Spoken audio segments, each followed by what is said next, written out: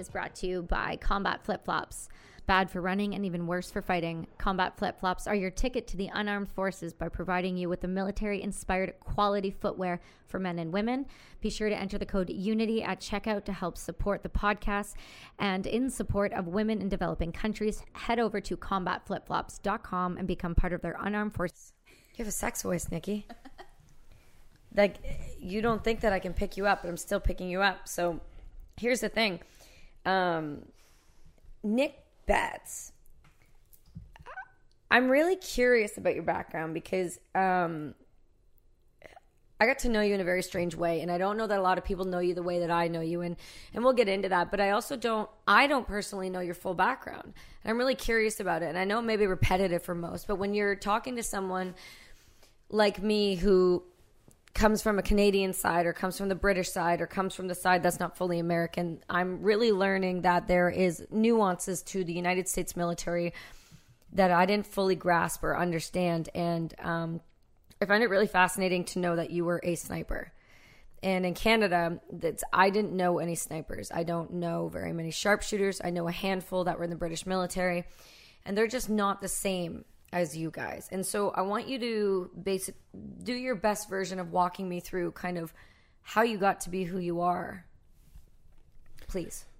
So I competed in golf all 4 years of high school, and my senior year, I was pretty well set to go to Arizona State on a scholarship.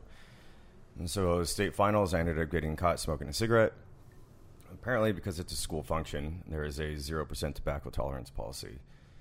So this gentleman that saw me was a father for one of the opposing players, and his kid just got smoked. So he ended up throwing me under the bus to the officials and judges. And so I ended up getting disqualified, scores withdrawn, kicked off the golf team, and scholarship was withdrawn. And so my entire plan going up to that point was to go to Arizona State for photojournalism. I was into photography at the time. That was my plan. And then with hopes and aspirations going to National Geographic. So when all that got pissed away over a camel, I ended up having to rethink a lot of things. And so I moved out and was just debaucherous as fuck, partying at U of A frat houses with a buddy of mine. Had an apartment in Tucson, Arizona. And then I ended up partying so hard, I ended up getting laid off. So I'm trying to find work. I'm writing bad checks. And I guess a recruiter called my mom, and my mom threw the recruiter over to me. Wait. What? How did a recruiter know your mom?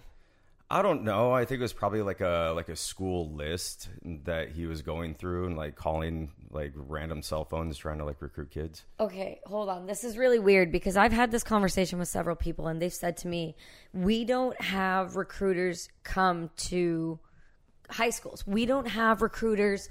There's no recruiter showing up at the high schools like they do in the movies. That's not a thing. And then I talked about that on a recent podcast, and I got so many DMs where people are like, no, you don't understand. You don't understand. Like, there was dudes showing up in my high school, like signing people up in the parking lot to become Marines. Like, that's a real thing for you guys. But when you say like the recruiter called my mom, like in my lifetime in Canada, I can never picture a fucking recruiter being like, what's up, Kathy?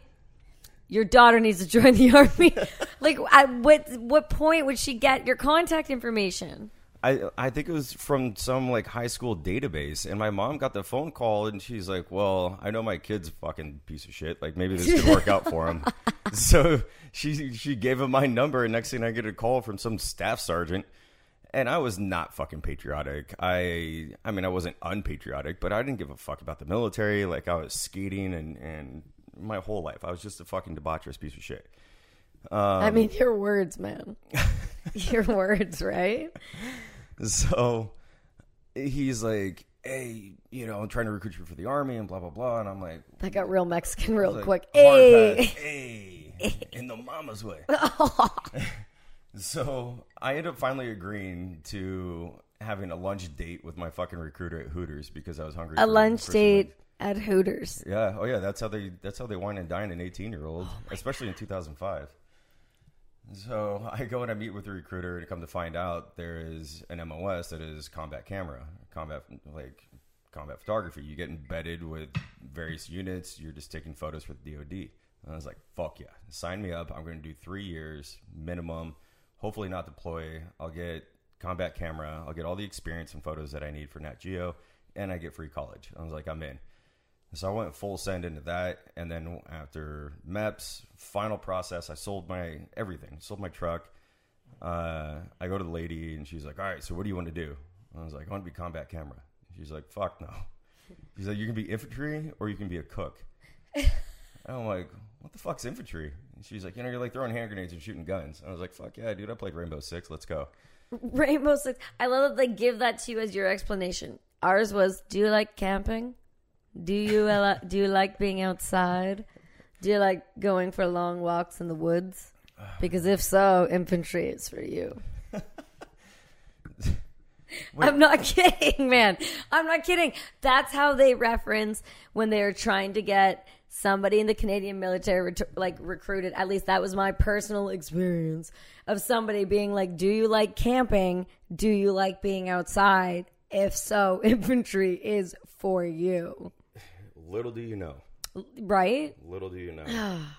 So I wasn't given an option. She's like, nope, these are your only 2 options. I asked if I could take a minute. I walk out of the office. I called my recruiter. I'm like, what the fuck, dude? And he's like, sorry, not sorry.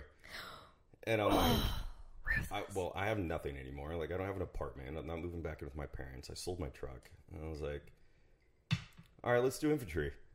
She's like, boy. Like, straight up like the ant from, like, The Simpsons. Like, just smoker, raggedy-ass bitch. Kind of smells like pickles and sweaty hot dogs. Oh. So you painted a picture no one needed to see. I mean, it painted a pretty clear picture. I know, but you painted it for everyone else to hear, and now I'm thinking it, and that's all I see is sweaty hot dogs and pickles. Yeah, so that's this woman that signed me into the U.S. military. That's troubling for everyone involved. So she asked me if I wanted to go to Kansas or if I wanted to go to Germany. And I was like, well, duh. Like, I want to go to Germany. So signed up for Germany, and then she told me that I could get a $16,000 signing bonus if I went to a readily deployable unit, which is fucking taking off soon. And I said, sure, I love money. So signed up, went to basic, graduated basic, and beat feet right over to Europe. Okay, hold on. So explain something to me. What is the difference between a ready deployable unit and a deployable unit at a later date? What I want to understand here is, why would it be advantageous at any point for a military to send somebody through a how do you say this? Why rush it? Why rush the training of a soldier? Why give the option to go faster than necessary? Well, I mean, obviously, we both know at this point in our lives that they didn't give a flying fuck about us. Okay, but like 2005, the surge was like popping off. Okay, and people were dying at exponentially high rates, and they needed people to fill those shoes, to fill those numbers. Okay, fair enough. So I guess that's what I'm asking is, I wonder why, because you see the turnover rate with individuals who are ill-trained, unequipped, not ready to handle a situation, and then you see the turnover rate, and then they wonder why the military turnover rate is what it is. And it's like, well, if you're going to deploy people at a rapid pace due to the fact that you are impatient in training them, what do you expect? Those are way too logical of questions to pose to a country that has operated very illogically over the past 20 years. Fair enough. I guess I look at it from the stand of I agree with you, but it's fair. not a fact of the matter. Oh, no. I guess I look at it from, I think before I looked at it the same way that you're speaking of like, we knew better. Like, we knew that they didn't actually give a fuck. And we now know that very clearly, that they have never really truly given a fuck. But I guess I'm looking at it from a business standpoint as an investment. Well, I mean, if we really want to get down to the brass tacks, it's a military-industrial complex. Right. And their money and their revenue wasn't driven by casualties. It was driven by people on the ground, people that need to be outfitted, logistics in order to support those numbers. So I wanted to increase my numbers as high as possible, because then I got to feed them, I got to deliver water, I got to outfit them, I got to give them the guns, and that is where all the money's being made. Right. And so, and yet everyone's like, yeah, sure, okay. I mean, to include myself. I mean, I'm not fucking not guilty of that, but it wasn't it wasn't part of my thought process going into it. Like, I didn't give a fuck about the industrial complex. I didn't even really particularly give a fuck about the war. I knew that there was atrocities that was happening. I knew that 9/11 had happened. I was upset by it, but I didn't think that I was the person to, like, you know, listen to the call and go serve my country. Right. I guess I guess I see the respect in that. I guess I'm always curious when I think about individuals when they are spending money on something like that, when they are, you know, when they're talking about, I guess, your investment in personnel and the investment in time and the amount of time it really takes to train a soldier. Think about that logistically for a second. Like, if you go through a basic training system, I don't know how you guys work. Maybe you can run me through how the United States does their training in terms of, say, from point A to B, you get the recruiter call from your mom. Because obviously the recruiter's calling your fucking mom if you're an American. So the recruiter's calling your mom. Recruiter calls Nick's mom. Nick's mom goes, my son's a piece of shit. He needs to join the military. Nick joins the military. Cool, I'm down. What happens once you hit basic training? What does that look like? What's your path to becoming a sniper? So it depends on what your desired MOS is. I know that with the Marine Corps, at some point in time, sometimes you don't get to choose. With the Army, at least you got to choose. Well, I didn't really particularly get to choose, but I was given at least options. So it depends on every MOS, but I was infantry, and so I got sent to Fort Benning, Georgia. And with infantry, it's called OSIT, or One Station Unit Training. And so with a lot of other MOSs, say they'll go to basic training in Georgia, and then they'll fly to Texas for AIT, which is Advanced Individual Training. And that's where you actually learn your job. Basic training is just to shave your head, kick your ass into gear, and you know, try to mold you from the dick-sucking 18-year-old that you were in order you to said it that you said it again, that you stated that you were the dick sucking teenager. Nobody else stated that. Well, that you shouldn't have said that. You should have called yourself, you should have thought that through. It's a metaphor. Okay, well, the metaphor is being taken seriously at this point. So that's on you now. That's on you. You're the only one keeping count. Well, it's okay, I'll keep count, but there will be a count. Yeah, you actually are keeping count. Yeah, I have things to do. Yeah. This is part of my life. So once you graduate basic, then you go to AIT, and then that's where you conduct all your training. But for infantry, you just stay there. Nothing really changes. Just as opposed to doing 8 weeks and 9 weeks, you're doing 14 weeks. What's the chances you're getting stuck in between courses? Because I've heard, at least in the U.S. military, a lot of people get put on PAT. Is that what you guys call it? We call it PAT at home. No, there's no PAT. But like if you're waiting, like for a billet, like let's say like you have range or airborne in your contract right after basic. If there's no slots and you have to wait around for your slot, so you're just literally doing fucking nothing, sitting around on base for a couple of weeks until you get your billet. But going through basic and AIT, you're not waiting for anything, and they want to throw you right through the pipeline because they don't want to give you an inch because they know that you're going to take a mile. Mm-hmm. Right? They're trying to break you down, they're trying to groom you, and they're trying to mold you into this good soldier. And so, yeah, we just went right into it. But if you're waiting on like a specialty school, which is rare, then yeah, you hang around for a little bit. Don't you have to do a certain amount of time before you can dial into a specialty in terms of special forces level type? At the time, I mean, fuck, dude, they were letting anybody in. So you could have gone in with an 18 X-ray contract, which is fresh off the streets, right into basic training, AIT, airborne, and then you go to SFAS, or Special Forces Selection. However, your chances of getting picked up as an E-nothing coming straight from fucking wherever you're coming from is very, very low, and especially to get your shit pushed in like that hard. But it's possible now. The way to do that is that like through physical, like do you get attention through physical fitness? Like, are you able to prove yourself through testing? Like, I'm not understanding, because what I want to know is I've heard of people going through basic, doing all the training that they need to do, and then somebody saying exactly that. They saw them doing something and were like, hey, this guy needs to go and at least attempt selection. They try to pull you out a little bit, depending on what like the drill instructors see. They're like, hey, maybe you should go 18 X-ray, or maybe you should go like an airborne ranger contract. Okay. But typically they didn't, because like those guys that are going out for that positions, a lot of them are E3s, E4s, E5s, and they have skill. Like, why the fuck am I going to take a basic trainee when I can, take someone else? Right. So. I didn't have any of that option in my contract, nor was it something that I thought that I wanted to do. I mean, I didn't even fucking want to be infantry from the get-go. Like, I'm not just going to, like, raise my hand for Ranger Battalion or Special Forces. What did you want to do? What was your ideal job? Well, ideal job is combat photographer, but at the end of it, once I, had my infantry contract, all I wanted to do was just write it out and get out. I didn't have goals, aspirations, hopes, dreams, or desires as far as like what I thought that like my career could be. I didn't know any of that. When you did infantry in the United States seems to be more daunting for others, and maybe that's just me because I'm Canadian, and I know plenty of people that are infantry or were infantry. And for whatever reason, it just feels very different when I talk to a Vandu or I talk to an RCR or a PPCLI. Actually, no, PPCLI are probably the closest reference point I would consider to an American military member, because the PPCLI fuck hard, and they are the 3rd Battalion. Like some of these guys are some of the coolest people I've ever met, and they're just solid. They're solid, switched on people. And don't get me wrong, there's RCR like that. There's probably Vandus like that. I didn't fuck with those guys. I didn't talk with them very much, but it's a different thing. Like, you and I just watched something and we were discussing it, and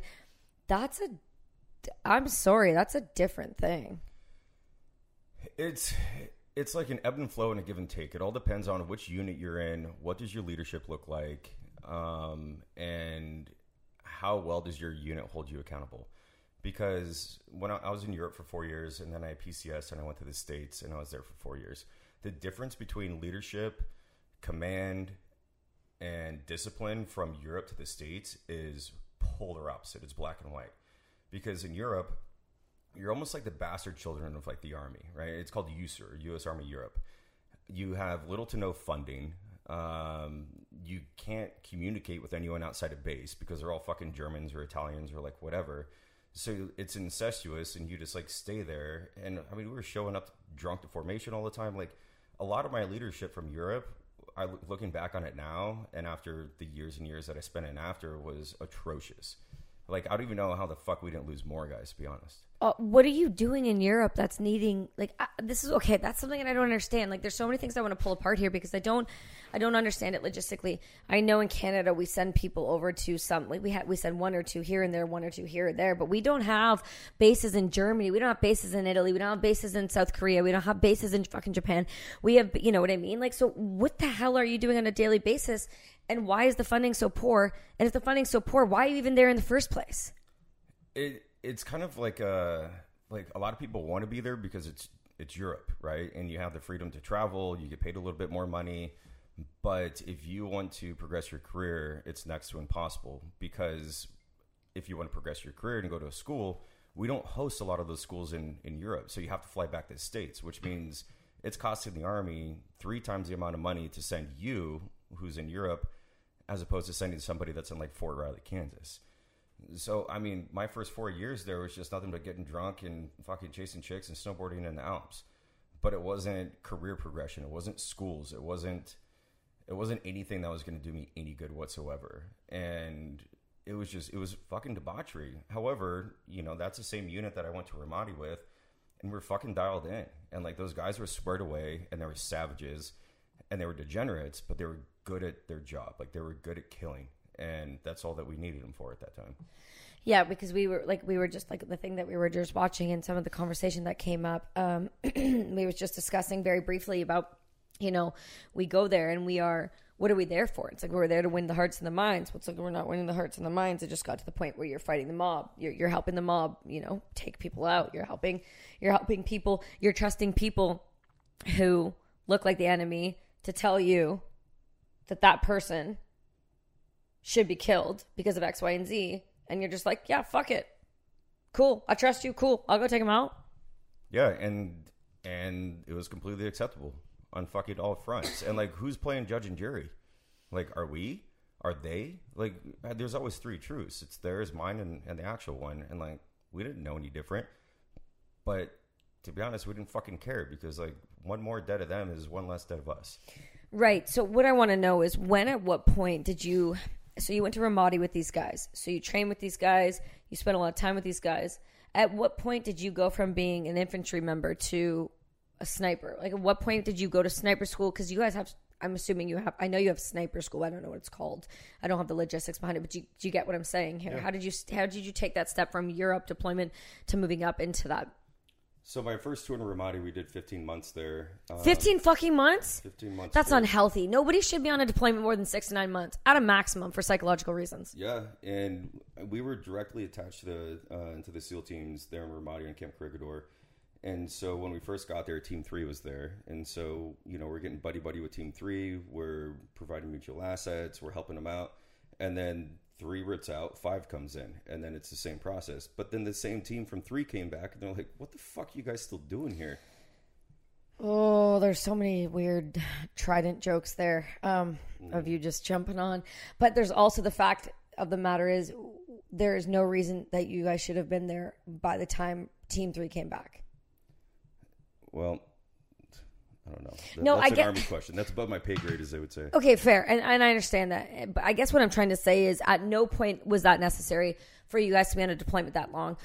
The British military, at least, the Canadian military, I'm not sure what the British are doing anymore or what they were doing at what point. But I know for me, some of the guys I served with, the max they were doing 9 months.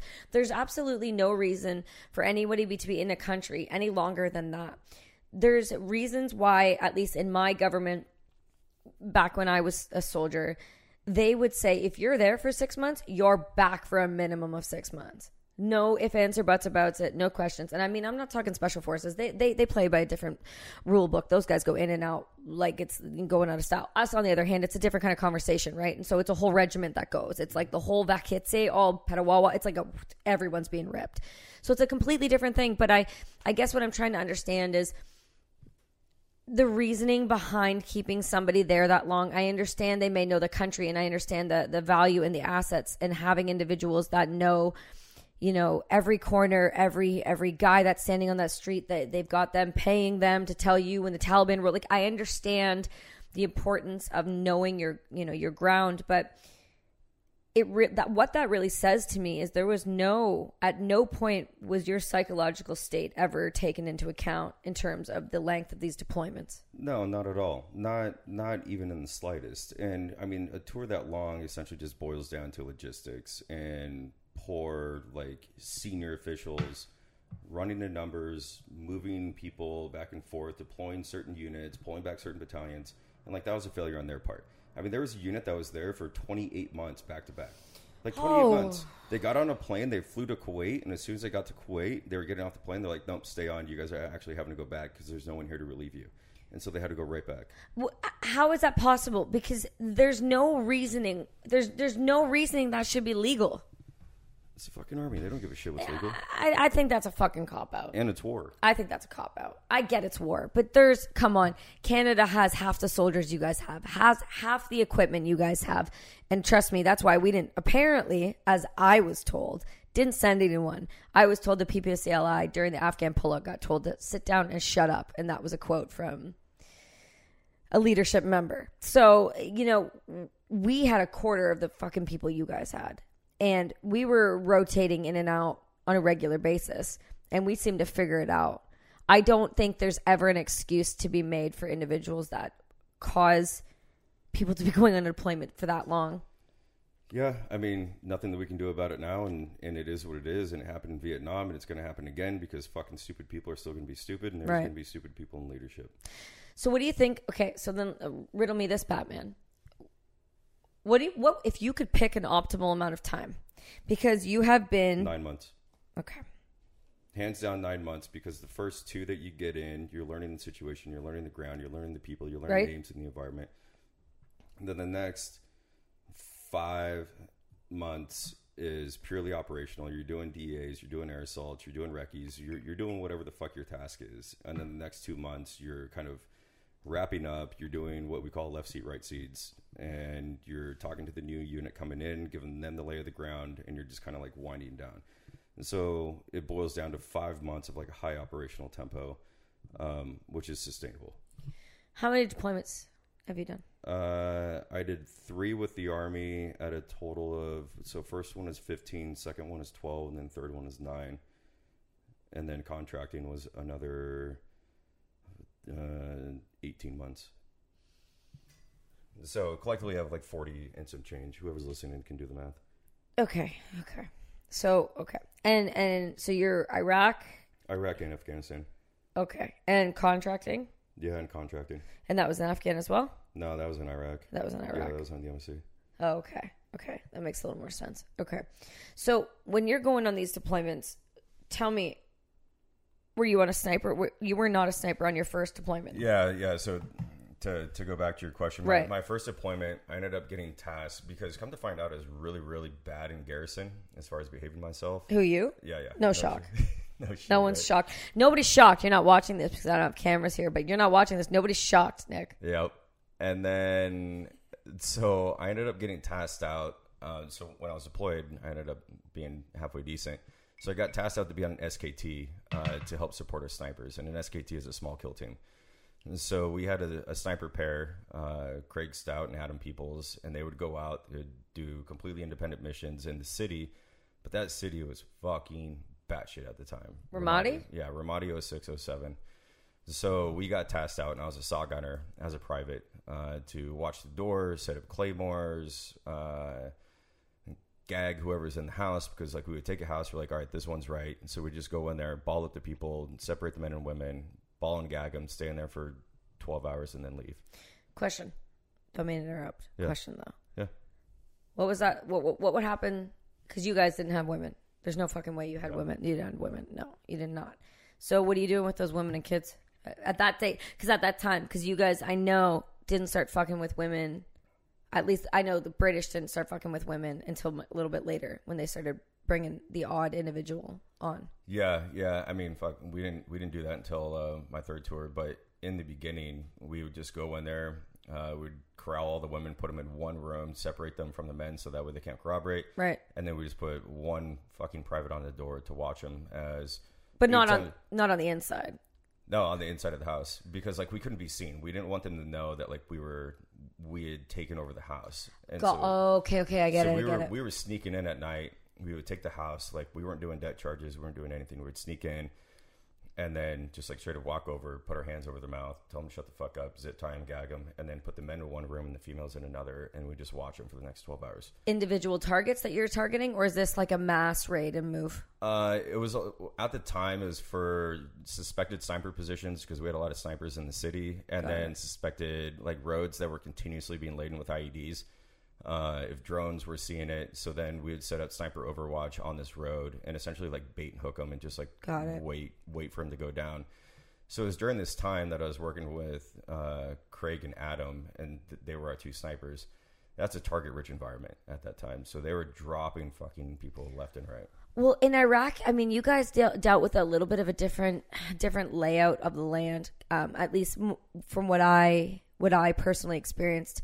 I know a buddy of mine, Chris Gould. He's no longer with us. He died on his last deployment. He went to Iraq, very beginning of all of that, and I remember him saying very, very, specifically, like Iraq was a different thing. So different, and especially like where I went to in Afghanistan was up in the Kunar.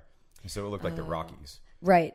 And like there was no buildings, there was no road, there was none of that. And then in Ramadi, it was a big city with just nothing but corners and alleys and high rises. Can you try to give the listeners a visual? So like how many stories are in each building on average? On average, most of the Iraqi buildings are, I'd probably say 4 stories tall, maybe 3 stories tall. They all love to like sleep on the roofs at night because it's so hot there in the summers. So there's that, and then especially in Ramadi because it was one of the bigger cities, they had a hotel there that was probably like 15 stories. They had a hospital there that was a few stories higher, but nothing really exceeded 4 stories. Okay, so and you're talking. I know what you're looking at. So you're talking like tight knit, very close city. You're talking wall, like the building between the spaces between building to building. How far apart would you say there? Some of them, a lot of them, you could jump from roof to roof. Exactly. So the sniper position opportunities, the RPG position opportunities, the opposition to be able to attack you from a high vantage point when you're driving through with Humvees is pretty much. I mean, it's fucking 100% of the time. Okay. If you're driving around in a Humvee, like you're fucked. Yeah, you got the low ground. Okay. And so, yeah, a large part of our process was if we're doing a big mission, big patrol, I would go with the sniper team, and we would set up. I would. Set charges, lock all the doors, make sure that we were as hidden as completely possible. And they were setting up some serious hide sites. And then I would get word from up top, they would end up whacking a few guys on the road. Once you do that a couple times, then you have to exfil because your position is compromised. So then we'd package up, and then we'd call in a vehicle. The vehicle would come in. We'd just jump right back in the vehicle and then bounce out, uncuff everybody, and then just let them go about their life. So the people that you take out, your targets, once the targets that you've just, say you're firing back, what happens with that? The dogs eat them. Okay, cool. I just wanted to clarify for everyone that was listening that didn't understand. Do you get it now? Do all of you get it now? Why I say heinous things? It's because, unfortunately, there's terrifying things that happen even after a terrorist is killed. There's still the gruesome, graphic side of war, and that is that there is no coroner to come pick up the bodies in the streets. This is what happens. And I try to talk about that pretty honestly about what happens in war, because I think we've really done a bad job of letting people understand what happens over there. And it's not that there needs to be this dramatization or traumatic response and, let's get the shock and awe, but there needs to be a better understanding of what people see so that they fully grasp and understand why when people come back, they struggle the way they struggle.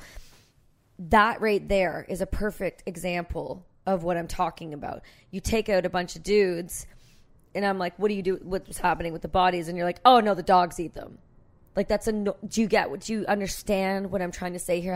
How intense that is. And I think people overlook that and overlook that that's just like a minute, 30-second point. It's like, oh yeah, the dogs are just going to eat these dudes now. Peace, we're out. We're rolling on to the next target. That's intense. That's a heavy load to take on as a human being and understand that that's going to be the result of the people you just killed. We didn't particularly give a fuck, but the funny thing is during kind of our heavy operation of doing the SKTs and the sniper overwatch and stuff, the dogs would straight up recognize our snipers because they were wearing slightly different uniforms and gear than us. So they would follow us around because they knew it's like Pavlov's dog. So they knew, hey, if I'm hanging out with the snipers, I know I'm going to eat tonight. And I just remember that's disgusting. Walking by thinking, looking at these dogs just all happy, trotting behind us. And I'm like, no fucking way.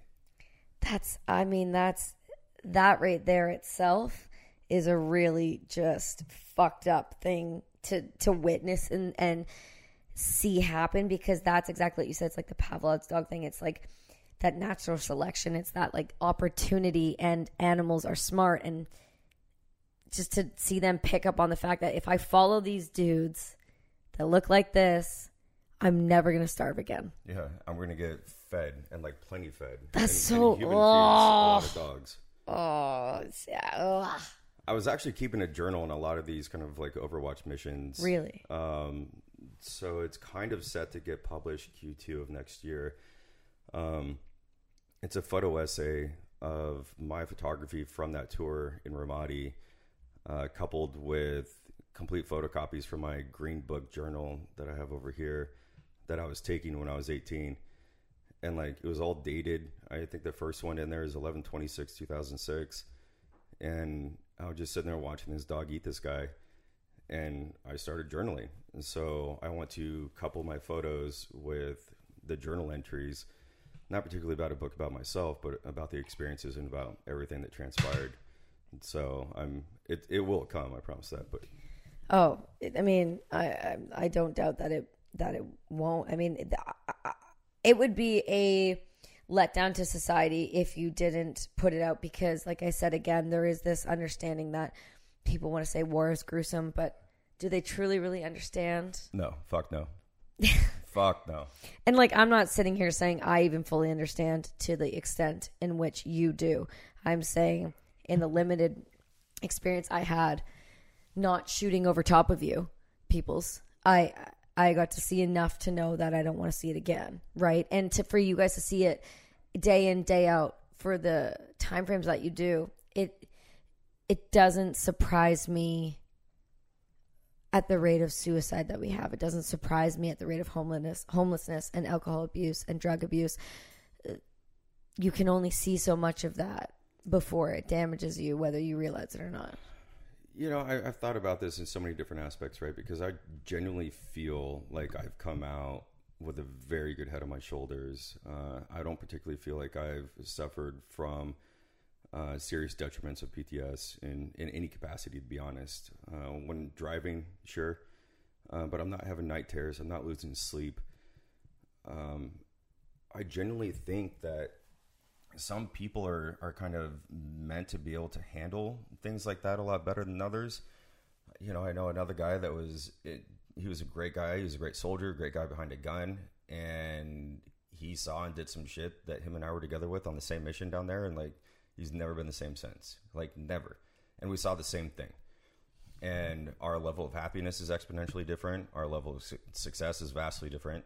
And I mean, there's a multitude of other things that we can chalk it up as, but I generally think some people are better equipped to handle those things than others. I don't know why I'm one of them, but.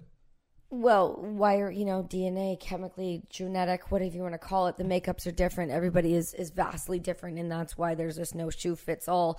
There's a situation that, I talk about, many people talk about, it's your cup size. Like what, if you see a 6'5" guy and me who's 5 foot, you don't know which one's going to have a smaller cup. Just because the body size, it doesn't necessarily compute to what they can handle from a trauma standpoint, right? The wiring in your brain, the way that we're made up, the chemical makeup, you can't know until you know. And there's no way of like, at least that I'm aware of. There's no gauge. You can't. I mean, there's no, you can't, there's certain things you can train for and there's certain things you can't. And you just react at those things that you can't train for, however you're going to react. And that will be what it will be. And that's when you learn how big your fucking cup size is. Yeah.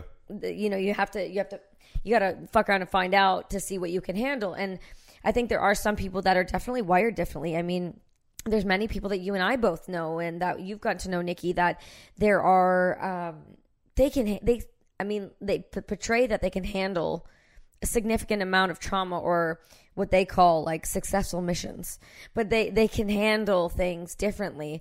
And I always sit there and wonder, like, what did I do wrong, or what could I have done better that maybe I would have handled things differently? And then I've had to look at that and kind of flip that on its head, because I used to think like that. And I'm like, I don't think that's the thing anymore. I think we're all wired so differently that we can't truly know until we know. And you can't walk the clock back once you know, right? You can't unsee what you've seen. And trauma is hard. And, people are like, well, it depends. Like, if you've only seen something for like 30 seconds, it's like, well, no, the worst you've ever seen is the worst you've ever seen.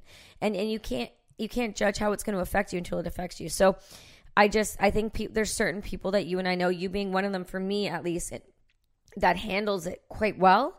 I mean, your fucking face says a different thing, but you seem to handle it well from what I hear and how I've got to know you. And you don't seem to have a lot of the same issues that a lot of our friends have that maybe don't let on about, but there's things that they have that certain people I wouldn't expect to have, but yet they do. Does that make sense? Yeah. I mean, a prime example is one of our section leaders when I was in recon. I was in charge of the snipers, and he was in charge of one of the recce sections as a E6. He was tabbed out, big as shit, like the most intimidating guy you've ever seen, and in combat, hands down, just like the most stellar soldier of all time. And then I woke up one morning to get a phone call that he had killed himself. This is the last motherfucker on the face of the planet that I ever thought in my life I would get a phone call like that over. He was the epitome of just strong machismo, skilled, qualified. And to be honest, I would even go so far as to guess that he might have at one time just been like, oh, suicide's for pussies. Like, why are you doing that? And, next thing we know, I get a phone call from our good friend, and he took his life in the parking lot on base at the hotel over, a shitty dispute. And I couldn't wrap my head around that. I could not wrap my head around this one guy. There's been many others that have seemed like plausible. I'm like, oh, okay, but not him. Okay, so this is what I kind of I was going into before you brought. I'm glad you brought up an individual like this, because this is kind of where I was going into about people being able to handle different things and people that you wouldn't think would handle things better than others. And you seem to handle everything, fairly well from on the outside and from what I know, you seem to handle it fairly well. You metabolize the trauma, if you will, better than most. And somebody like this, when you're talking about people who you're like, there's no way this guy would have done that. I always wonder, right, what other factors don't we know about? Because more than likely, the majority of people, and I'm speaking in really broad terms because I'm talking, I guess, the people that we know, or I know that we both collectively know, there is this understanding that somebody is at least been divorced once. They've had a DUI. They've done something really fucking stupid on another spectrum. Like, there is this understanding that these people are broken. And so when you deploy and you come home and you're struggling with issues I've already deployed, things that you've deployed with, and they just stick with you, and you come home and then you're already dealing with now that on top of now, say you're getting a divorce, now say maybe you're getting your children taken away from you, now say maybe you're losing your everything and you don't have a job to fall back on.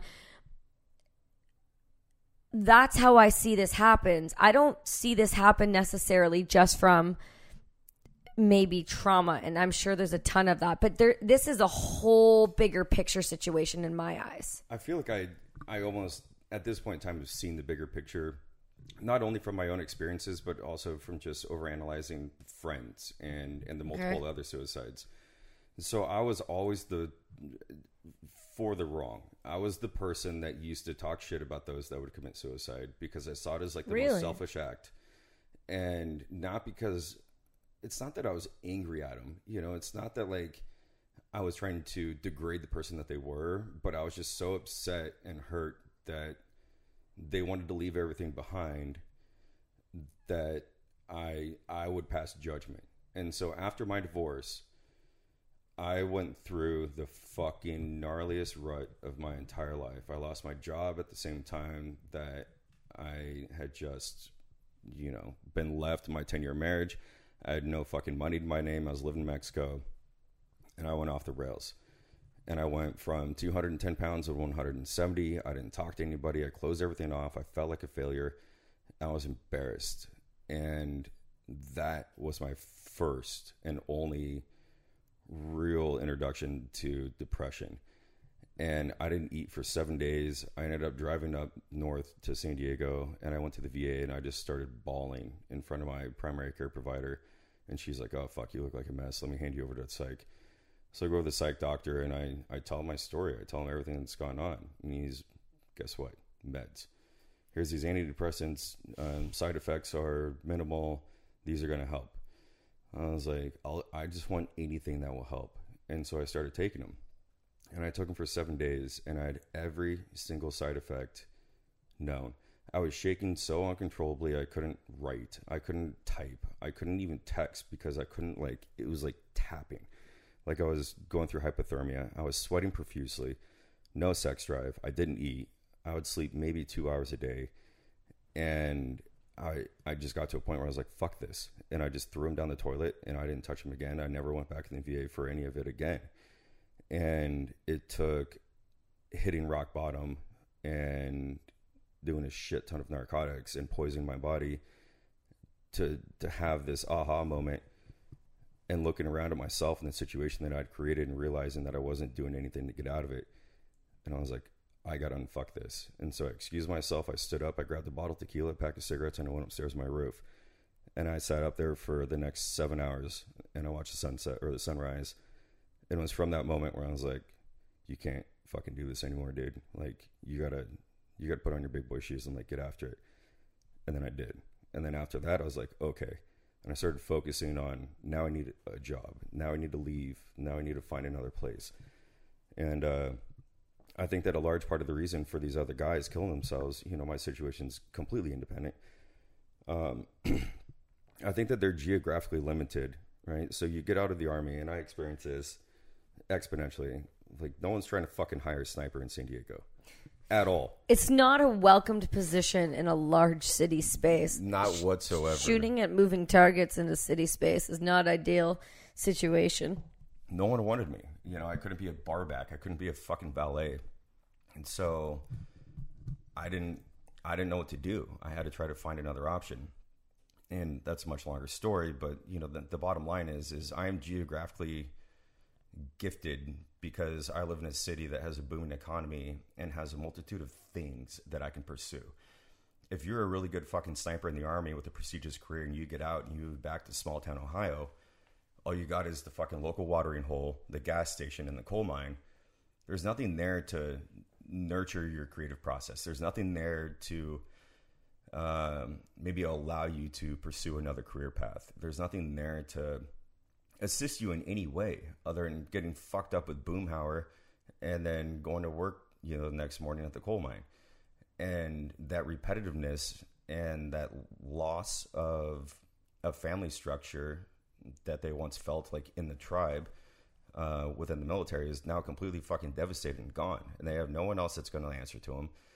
And it's the same repetitive, whimsical bullshit of people that are just toxic, that have no goals or aspirations, and they get caught up in this life, and then they fucking kill themselves. Every one of my friends that's killed themselves has lived in podunk gas places. Now, I'm not saying that in like a detrimental aspect, but what I'm saying is they're not in LA, they're not in San Diego, they're not in San Francisco, they're not in Atlanta. It's a lot to do with geographics, going back to the life that they tried to leave before because they joined the military, and now they come right back to it because they got nowhere else to go. And now they have no support structure. And so, of course, they shit the fucking bed. They get drunk, they take these pills, and then at some point in time, some night, it sounds like a good idea to pull the trigger. Yeah, that's a lot. And you touched on something that I find that's really important to acknowledge, and that's the lack of community. That community structure is so overlooked, I think, in terms of the giving the individual a ability to have a fighting chance. The lack of community is by far and large, in my personal opinion, not being a fucking doctor or anything, just being me, lack of community is one of the hardest things to overcome. It's one of the most overlooked. It's one of the underutilized tools in our in the space that we all seem to work in and thrive in, but yet community is still lacking. A true community. So that's a problem, though, is sifting through the bullshit in order to find that true community. And I think that the large dichotomy of all of this is, like, for example, when I got out, I wanted nothing to do with the military or to be in that community anymore, because I knew that I had to reassimilate back into this world. And so if I'm consistently surrounding myself with people that are telling gloating war stories, if I'm surrounding myself with the people that I was once surrounded by, that's going to make my transition into this civilian world exponentially more difficult, because you're not learning anything new. You're still surrounded by the same people. I didn't tell people that I was in the military for years when I got out, because I didn't want to be judged. What I wanted to do is I wanted to hear what they're talking about. You know, I know what a bunch of vets sitting around in a circle talk about. I don't know what a bunch of civilians sitting around at the fucking bar table talk about. Do you think you would have been judged? Truth like that? Do you really, really believe that? 160 resumes proves that I was fucking judged. Really? 160 sent out with a fucking dialed in resume, and I never got one call back. Not one. Wow. And that was for valets. That was for barbacks. That was for kayak tour guides. And that's when you had the military on there. And that's because I had the military on there. I can't erase the past 8 years of my career, and I just got out. And like, how the fuck do you try to manipulate the words that says battalion sniper section leader? Well, you can't, because when you see sniper, you know, that's the one thing in the military that you can look at as a civilian and know exactly what it means. I literally said on there, I was like, as job title, it was, or job taker status, of souls. It was in charge of over 15,000 soldiers' level of proficiency on equipment.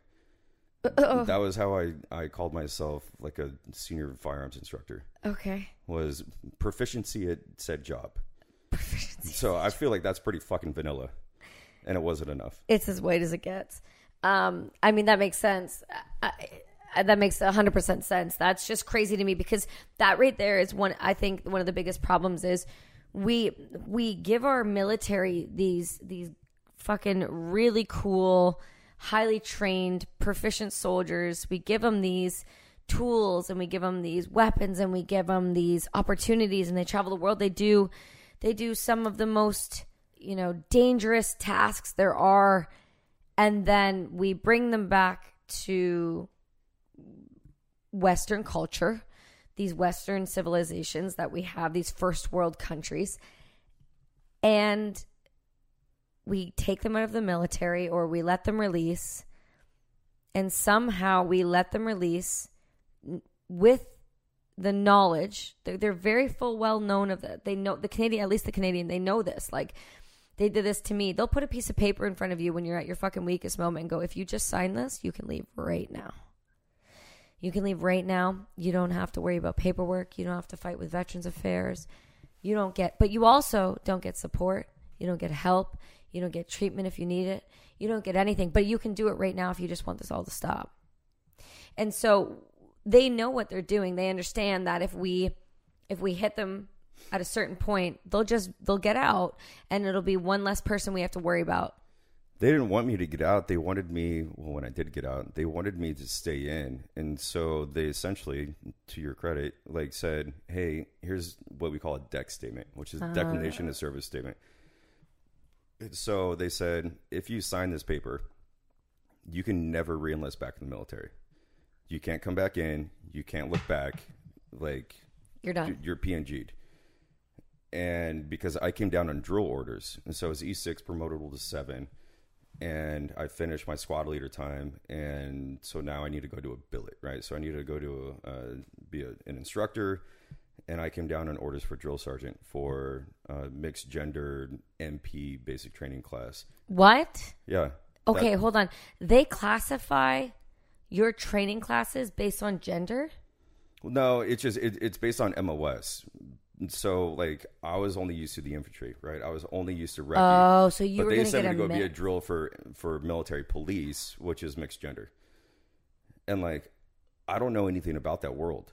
And also, I just went through all these fucking schools and all these deployments, and, that's how you feel best to utilize me and my assets. Well, what I want to know is, why did they at any point think that you would be the right instructor to teach military police after you were sniping people in the face? I mean, that's the very same question I asked. Oh, my brain hurts at this conversation. There's certain points in this conversation that I just feel like the rationale just goes right out the window. There is no understanding some of this. And again, I get it. It's the military. It's the hurry up and wait. It's all of it. I get that. But my brain is still a little broken at some of these statements you're saying, because this is the difference between the Canadian military and the U.S. military is very obvious at this point to me. I'm sure this stuff happens with our people, but I've never fucking heard of it to the extent in which it happens to you guys on a regular basis. Yeah, I mean, I don't know what to tell you other than the fact that we're largely more involved in the war that we created, and you guys just kind of helped us. So we didn't have a choice. We have this thing called NATO that we're part of, where you guys go fucking annoy people and then decide hey, we're gonna come in and we're gonna fuck around and find out. But here's the thing: you have to come with us because you signed the treaty. Yeah, you didn't do anything. At least you guys showed up with the best snipers. I mean, you're not prepared. You don't have the financial backing. Well, especially you motherfuckers. You're busy riding moose around. Horses. Now it's we ride horses. Now it's donkeys in Afghanistan. We ride horses. I don't know about that. You can't even legally own a chainsaw. So we legally can't own chainsaws. We have no freedom of speech. Our social media is highly censored and can be used against us in the Charter of Rights now. You know what we do have, though? Putin. Besides that, and there's so many other great things, we have something you don't have that you guys haven't even done, which shocks the shit out of my system. I can't wait to hear this. You ready? Yeah. It's not even that big of a deal. It's a pretty big it's a big deal to me because I care about animals, and I care because I'm a caring, loving, compassionate individual. Uh-huh. That's what people call me. Yeah. Those are the words people use when they describe me. Kelsey is a caring, calm, quiet, compassionate human being. Let's take a poll. All of those. So Canada, and by we I mean Phil Demir, we are the only country that has made it. If I'm not incorrect, somebody will correct me on this, but I'm pretty sure Canada is the first country, at least, to ban the captivity of orca whale and porpoises. So that's us, though, leading the way in the charge. Don't mind us. You guys keep invading, fucking the world up, and we'll just keep saving animals. I mean, I'm down for it. And I'm making the here for it. arm for the International Space Station. We made the International Space Station arm. Arm. We made the arm. We have the toonie. You can't jerk off without an arm. Hey, but that toonie, you want to hear this story? That toonie was invented in Campbellford, Ontario. So is it frowned upon to like throw loonies and toonies at strippers? Yeah, was it called the stick and flick or the lick and stick or the lick and flick? Is it like you put like Vaseline on it? We call it stripper darts. No, you lick it with your and then you flick it. Okay. I can literally get behind that. I mean, it's pretty easy. I'm getting canceled for that because see, that was a good flick there. That would be, I could see that sticking. It's the lick and flick. Nick's got it down. The patented lick and flick. Let's Nick. There's a few other tricks. Oh, okay. I feel like that comes from other stories. That's something else I want to talk to you about. So your deployments are all one thing, and you know, being married and all of that's a whole other thing. And then you went through a divorce, and then you mentioned to me, so you were a contractor. I was. Okay, so walk me through what that looks like because when I say contractor to the normal civilian public that's listening to this, they kind of go, great, yeah, my brother's a contractor. I'm like, nope, not the same contractors as my friends. Yeah, there's a big difference between Halliburton and various other companies out there. So when I was fucking broke and no one wanted to hire a sniper after the 160 resumes that was sent out, it straight up got so bad to the point where I had sold every knife, every Arc'teryx jacket, anything of worth that I had. I sold in order to try to keep us afloat. And once there was no other option, I ended up looking up military contractor positions. Luckily, I had ample deployment time on my resume, which fit their bill. And then I also had all the schools that they were looking for. So I ended up I signed on with Triple Canopy, which is owned under Constellus, and I got sent over to Moyoc, which is the original Blackwater location and facility. So I trained there. I went through the WIPS program, graduated the WIPS program, and then stayed there for another 2 weeks waiting for their sniper school to start up because even though I already had sniper school under, I had to go through the State Department. Okay, wait, hold it. Yeah, so that's what I was going to say. You just broke my brain there. So you were already a sniper who had already deployed as a sniper, and then yet you had to go do new sniper school training? Yeah, I had to go through a whole other sniper school through the State Department, and that was because of essentially treaties, Geneva Conventions, legalities. They don't want to, essentially they still want to vet you again after you've already been vetted. And so I had to go through another many week sniper program there at Blackwater. Which is actually a great school. And then as soon as I graduated that, they said, you want to go to Baghdad? And I said, fuck yes, because I have probably about $8 in my bank account. And then I took off. Jeez. What year were you in Baghdad? Oh, shit. This is late 2015, 16, and then a little bit in the 17 is when I was contracting over in Baghdad for the State Department. Okay, and so you were doing State Department. So they accepted training through Blackwater. That's how they did it. So the State Department. Yeah. Constellus and the State Department and the same with other agencies all had mutual contracts with them, and so Constellus was providing them all those people to fill all those billets. Okay. So, and this was 15. So that was well after the Blackwater incident. That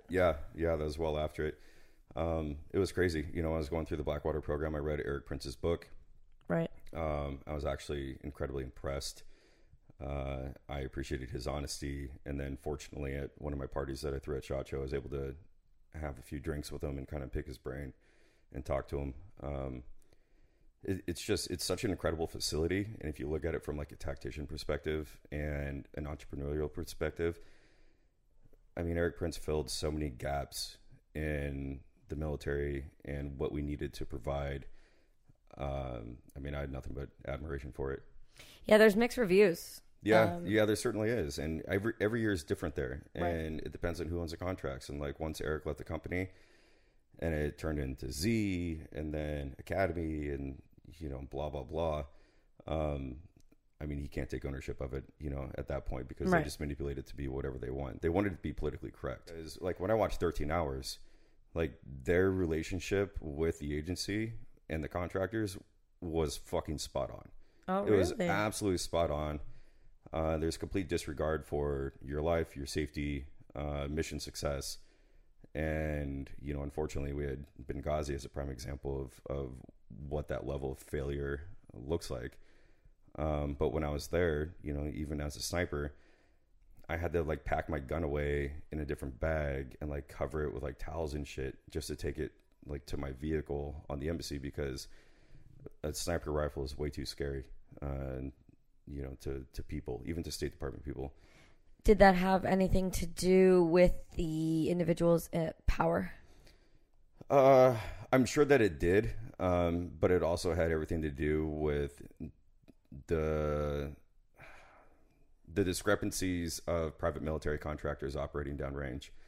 You know, everyone back home here in the States was throwing this huge fit over private military contractors during the Obama administration, during the Bush administration. It doesn't fucking matter what president's in office. They were throwing a fit over it. But what they didn't realize is like that's the most efficient way to do this, as opposed to what you're blindly not paying attention to, which is the global military fucking industrial complex. Yeah, that's a whole other animal. But also and I mean, again, I don't have anyone here to corroborate this or clarify this for me, and I'll go into it, and so correct me if I'm wrong. But didn't Obama have one of the highest drone strikes in presidential history? That's my belief. And to be honest, I don't fucking knock it, and I'm not mad about it. The only thing that I'm mad about is the lack of intelligence that is being conducted prior to these drone strikes. Right. And, you know, now I'm Wusaw, but at the time, like, I didn't give a fuck if somebody died that wasn't supposed to die. Right. You're still harboring terrorists. You're still supporting it in some capacity. Like, I don't fucking give a shit about collateral damage. This is war. Like, what's going to happen is going to happen. Do I want it to happen? Fuck no. But do I also have the big red button in the Pentagon? Fuck no. So, like, not my problem. I understand that is being completely counterproductive to COIN and to instill into democracy, because now you just blew up a fucking school bus full of children. But, like, do I care? Am I going to lose sleep over it? No. Do I think that it's doing us any fucking favors with regards to this war? Hell no. No, I mean, especially if it's hearts and minds. Like, again, that goes back to what we were watching. If the true want and need is hearts and minds, win the community, get the community, implement democracy, and then hand them the government back to them. If that's truly what we're doing, we failed a long time ago. We barely even scratched the surface before we were starting to fail. Fuck, that's such a long conversation. But I mean, I was up in the middle of the mountains in Afghanistan, and this old Afghani guy came up to me and said something to me in Pashtun. And I looked at our translator and asked him what he said, and he called me a dirty Russian. Keep in mind, like, we haven't been there since 87. So this guy still thinks that I'm a Russian, which is from 30 years ago. Do you think that he fucking even has a clue or concept as to like what's going on in Kabul? No. As far as political parties, like, you're so far separated from it, and lack of communication there, like, that was just to make everyone back home feel better about voting for trillions of dollars in expenses and troop surges and all that shit. I remember very clearly in 2007 when Canada, I want to say Harper was in, and he was conservative. And I remember not really understanding politics, and still to this extent, I don't understand politics as much as I would like to. It's mainly because the idea of staring or learning or hearing just Justin Trudeau's voice really just makes me want to smash my face off a concrete wall until it bleeds. But that's a different conversation for another time. So I struggle to learn and understand that because of the fucking voice that I'd have to listen to learn that. My point is that, you know, I remember when Harper was in, and I remember hearing them say, we were going to increase the military budget. This was like 2007, 2008. We were going to increase the military budget, and we were going to make sure that the troops on the ground had everything they needed to be fighting. And I remember very, very vividly being in Afghanistan and thinking about those M777s that we were getting to shoot, and then them breaking down and the cost of those. And then somebody saying to me, like, one of the reason we move these in the air is because, like, a barrel on one of these is like $1 million. It's insane. And then I remember hearing on the news, we got all new 777s because of Harper. And I was like, I fucking love that dude, because he gets that when you're sending people over there, you need to give them the equipment to do it. That was very naive of me. I was 18 years old. And what I didn't realize is that the first night on my OP post, we didn't have fucking NVGs. So like, hey, cute story. And people give me shit when I did a bunch of other shows. They're like, there's no way this person went on an OP tower for 4 hours at night and didn't even have NVGs. There's no way they're that ill-equipped. Well, listen, motherfucker, guess what? That night when they ripped out, we didn't fucking have NVGs for 4 hours at a minimum in the middle of the pitch black. So like, that's just the reality. The reality is we weren't given everything we needed to function. And at the time I thought that we were, but that's because I was naive and I was 18 years old and I was a fucking kid to go fight in a war that I didn't even know what I was fighting for. I knew that I was going. I didn't get told anything. When I did Jocelyn, they asked me very clearly, what was your situational awareness of the event? I don't know. Did you do the briefing? Wasn't given one. What were you there for? No fucking clue. It's above my pay grade. Bro, above my pay grade, hearts and minds, protect the women and children. That's all I got. And people are like, I hate these 4 or 5 year in military people who make their whole life about the military and they think they know everything. No, I don't shit. I know shit. I know nothing. I know what my pay grade allowed. I know what I learned, and that is it. And I'm fine with that because I don't pretend to know anything else.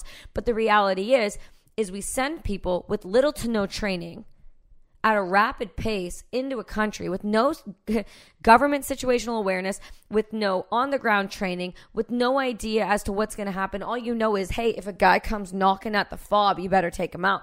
They don't give you the understanding of the country because they, for whatever reason, they're like private gunner, bombardier chef, and whatever you want to call them. We don't need to know what's going on. We just need to know how to fire the gun and make sure that the troop runs the guns properly. You don't need to worry about outside the fob. That's above your pay grade. That right there is a problem to me. When your leadership is not explaining to you why you're doing what you're doing, how are you supposed to trust them? How are you supposed to go, I will go so hard for you, I'd jump in front of a bullet for you? You won't. You won't do it because you don't understand it. At least that's what happened to us, is there was no situational awareness given at any point. And so when they say like, oh, why didn't you know what was going on? We were not told anything. And so when you guys sit over here and I hear Americans talk about, you know, Kabul and the Helmand province and Kandahar and Maywan and all this, I'm like, I know where I've been, but like, when you guys talk about your weapons, you talk about what's going on in the country, you talk about what was just going on, and I can ask a handful of our buddies, I can ask Bishop, I can ask Griff at any point, hey, this month, this year, what was going on in this spot? And they'll be like, bang, bang, bang, bang, bang, and they'll nail it off. And I'll be like, guess what? I was in the middle of all that, and I was told, follow the bomb dog.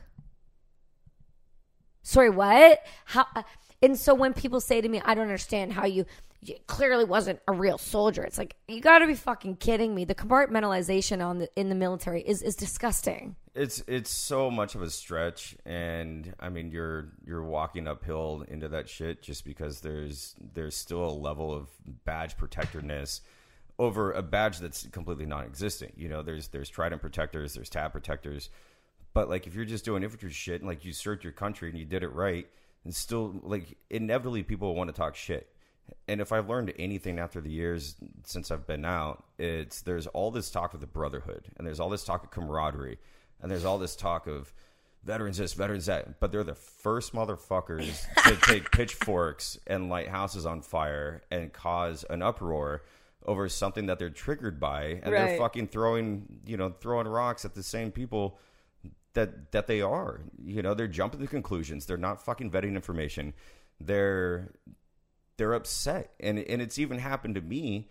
Whereas, you know, my sincerity and stories have been in question by the same guys that I served with, and all I did was just kill them with kindness. And I'm like, I failed to understand why you feel this way, but I'm happy to answer any questions. And then they shut the fuck up right away, and essentially it just boils down to jealousy. God damn it! It's so funny. I had this conversation. The episode comes out this Friday with Joe Lefko from Trinidad Jeans. He said to me, there, you will never, you know who else? Zach Bell. We had every guy I've had on this show, we've had this same conversation. Vets are the first people to come at another vet. Yeah. Fuck yeah. Hard. Yeah. Over fucking nothing. Like, what do you want to question about it? I mean, am I not being honest enough via the podcast? I'm publicly displaying my DD-214. Like, never once has there been anyone fucking questioning things. And, like, granted, there's still a shit ton of stolen valor out there. But, like, do your due diligence and, like, get to the point, and people are going to be held accountable. And especially in today's military with social media, like, it's easy to get called out and it's easy to get vetted. Right. But as soon as money gets involved, there's embezzlement, there's fucking each other's wives, there's, like, company takeovers, there's rewrites of contracts with lawyers. And even down on the petty level, it's, oh, I'm mad that you have your own podcast now. We're going to fucking talk shit about you. I'm going to try to, like, degrade you and berate you. Right. Where do you find that much time? Actually, I'll tell you who finds that much fucking time in their day. It's the same motherfucker I was telling you about that goes to the local watering hole, that works at the Piggly Wiggly, and fucking his dad works in the coal mine. Right. And then yeah. And he's fucking pissed. Yeah, and we see that on a repeat basis. But this is kind of one of those things I was touching on before. It's like when we get out of the military, they want us to get out so quick, or they allow us to get out so quick, and then we have so many people that aren't prepared. There's no preparation for individuals getting out. And the perfect example is there was a guy we ran into tonight, and it was a similar conversation. And I was like, what do you think of that situation? And you're like, he's not ready to get out. He's not prepared. He doesn't have anything set up. And that's what we run into. And then people wonder why they struggle when they get out. And people wonder why they struggle when they see homeless vets, and wonder why there's so many of them. It's like, because you can't exactly be like, hey, I would really like to run your company. I was a sniper. I used to shoot people in the face. Here are my skills. I am a really good salesperson. I'm great with weapons. My penmanship is fantastic. I also used to kill people. Like, how do you walk that into a conversation? We're not setting our people up enough to be successful. And those that aren't successful, they take the hate out on the community because they feel so jealous. And they have no other way of letting it out. And really, though, all that does is hurt one another. And so I'm not quite understanding why we feel the need to attack one another on a regular basis. I don't know if you noticed, but it's like wildfire when it happens. Yeah, I mean, luckily, it hasn't happened to me that bad, but it has happened. And there's been companies that I've been involved with. I've been almost PNG'd from the industry because of people that I've worked for that were discredited. And so therefore, if I'm tied to you, now I'm also discredited and PNG'd. And fuck it, if we have to cut this, whatever, but I'll figure it out later. Go ahead. And so I, for the longest time, was working for Brandon Webb, who is a New York Times best-selling author and fucking claim to fame is training Chris Kyle in the sniper cell at the teams. Every fucking person that I know, that I respect, came to me with worry and with insight and told me that I need to watch my back. And for the longest time, I was like, not my monkey, not my circus. You didn't fucking shit on me. And so therefore, I'm not going to judge you because someone else is telling me to judge you. Well, fast forward 4 years, I get laid off for no reason. He owes me $180,000 in debt because of a business transaction that I did with him, and he decided not to pay. And I tried to sue him, and he fucking liquidated all his assets, and he moved to Puerto Rico, and he, because I was affiliated with him, is the reason why I was getting blackballed from the industry. And your reputation is everything in this fucking industry. Yep. And I learned a hard lesson there, and I had probably about fucking 12 people collectively tell me, like, don't fuck with this guy. And I did, and I didn't listen, and I got burned. And, like, I never did anything against him. Like, nothing. Like, I was his personal fucking assistant, social media manager. Like, I was going with him to Ukraine to do talk business deals for marketing meetings and shit. I was like, what the fuck? But he knew that, like, my balls were held because of my employment, because I didn't have another option. No one else is going to hire a fucking other sniper to run their marketing department. So it ended up biting me in the ass and fucking fooled me once, but you're not going to fool me twice. Well, that's really unfortunate because that puts a bad taste in the community's mouth, right? You if you're going to work within the community, you want to at least support it in the best way that you can. And when somebody takes advantage of that and uses that against you, that's really troubling because, like you said, your reputation in this community is everything. And we've discussed this, and I've discussed this with you and been pretty open with you and Nikki about it, but I've been attacked in this community before and had to vindicate myself. And it's a troubling thing. If you're doing anything that's remotely exciting looking on the outside, or getting clout for anything, or you're just putting a little more effort than another vet, you're going to be hit with something. And that's a sad fact of the matter. We aim for success, and we have goals, and we want to be valued inevitably, regardless of what anyone fucking says. If you want to live in a cabin in the middle of the woods, you're still not going to be mad about a bunch of people liking you. And the further you go down that road, the worse it's going to get for you. Right. And I mean, fuck, you see it in Hollywood all the time. And these people that are crumbling because of comments and perceptions and DMs, and like, people are just fucking mean. And social media is the catalyst for all this, because you're not held accountable for your actions or your words anymore. And now you can pass judgment. I mean, I couldn't tell you how many times I've passed judgment on somebody, and I'd watch a documentary about them on Netflix, and I'm like, oh shit, okay, like, I have respect for you now. And it's just because it's human nature to pass judgment on somebody like that, however the tabloids want to perceive you.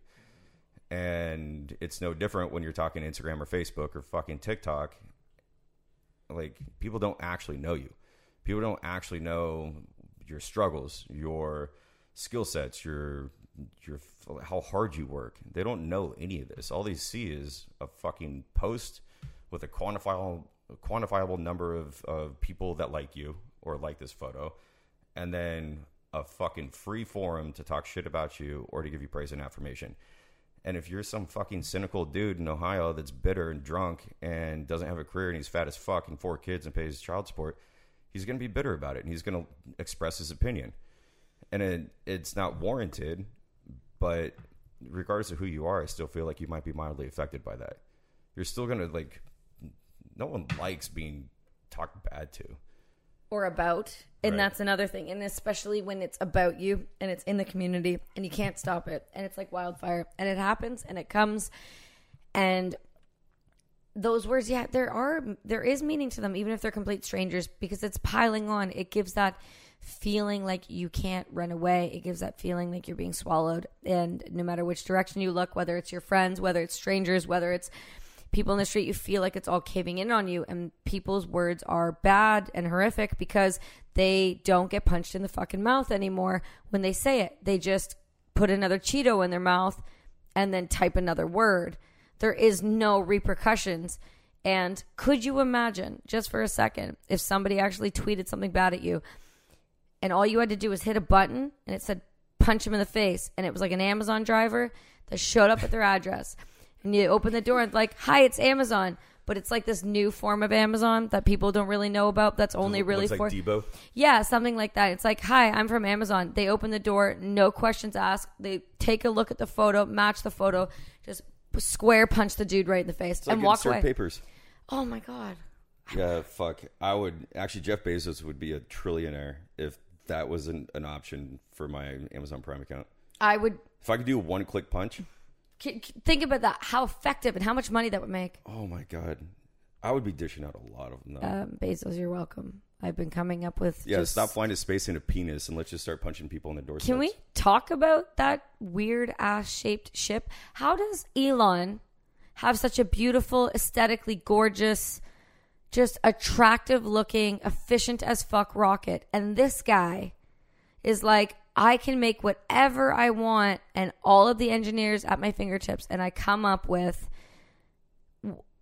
literally Austin Powers penis rocket in the 21st century, and I'm like, this is what I'm gonna go with. I literally know that they personally do hate each other, and there's a rivalry there. But Elon? also between Elon and Bezos. Well, I know this for a fact. However, Bezos is a fucking librarian that looks like Mr. Smithers or Mr. Burns. Yes. And like, if that's not the quintessential fucking sign of which person's more successful or more talented, it's evident right there. Like, he started Amazon as a librarian. Do you think that he has fuck all clue about flying into space? No, that's why he did it in a penis. Well, I mean, I think there was I think he's got small penis syndrome, and he's kind of like one of those guys that lives in Texas that has a truck that's lifted that's way too big, and you're like, that's called a small dick truck. That's what his penis rocket was. So I think that's his like way of the small dick truck. He's just got a penis rocket. It was, but he did it so unsuccessfully. Like, could you not find like some industrial engineer to like just come up with something shinier, which is way prettier? What? Okay, so even if it doesn't work, at least it looks better. Maybe I read this wrong, but didn't Elon send Bezos like a silver medal when he surpassed him? Yes. There's a few other stories. I'm sorry, that's gangster level shit. Elon is fucking gangster. I mean, I want to talk with him. Smoking a spliff on Rogan. Fuck smoking a spliff. I want to talk with him. I will make him smoke all the spliffs. Like, I want to have a conversation with that man. Yeah. Well, I mean, I think you got to step in line. Don't worry about me. I got it. Don't you worry about me. All right. Don't you worry about me.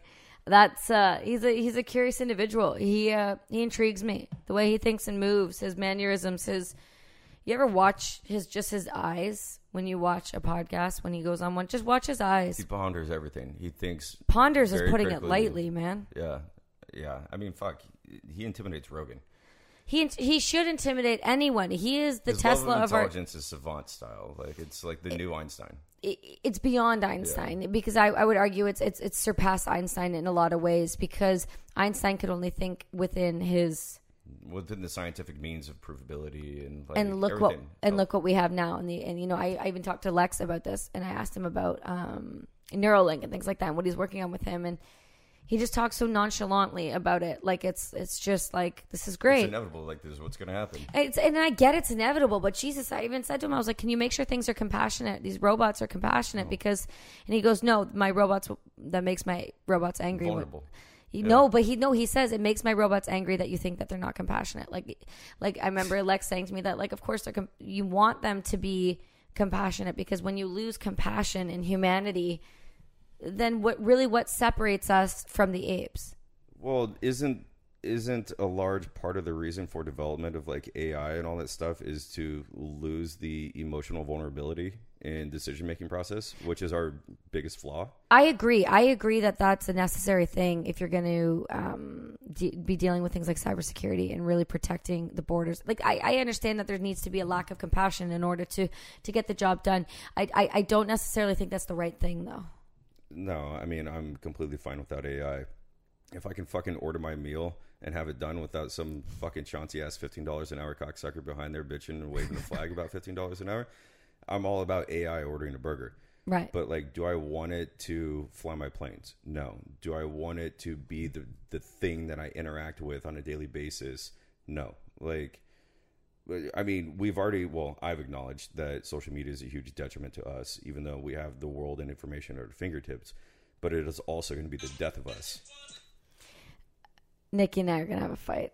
And I agree with you. I don't disagree with you at all.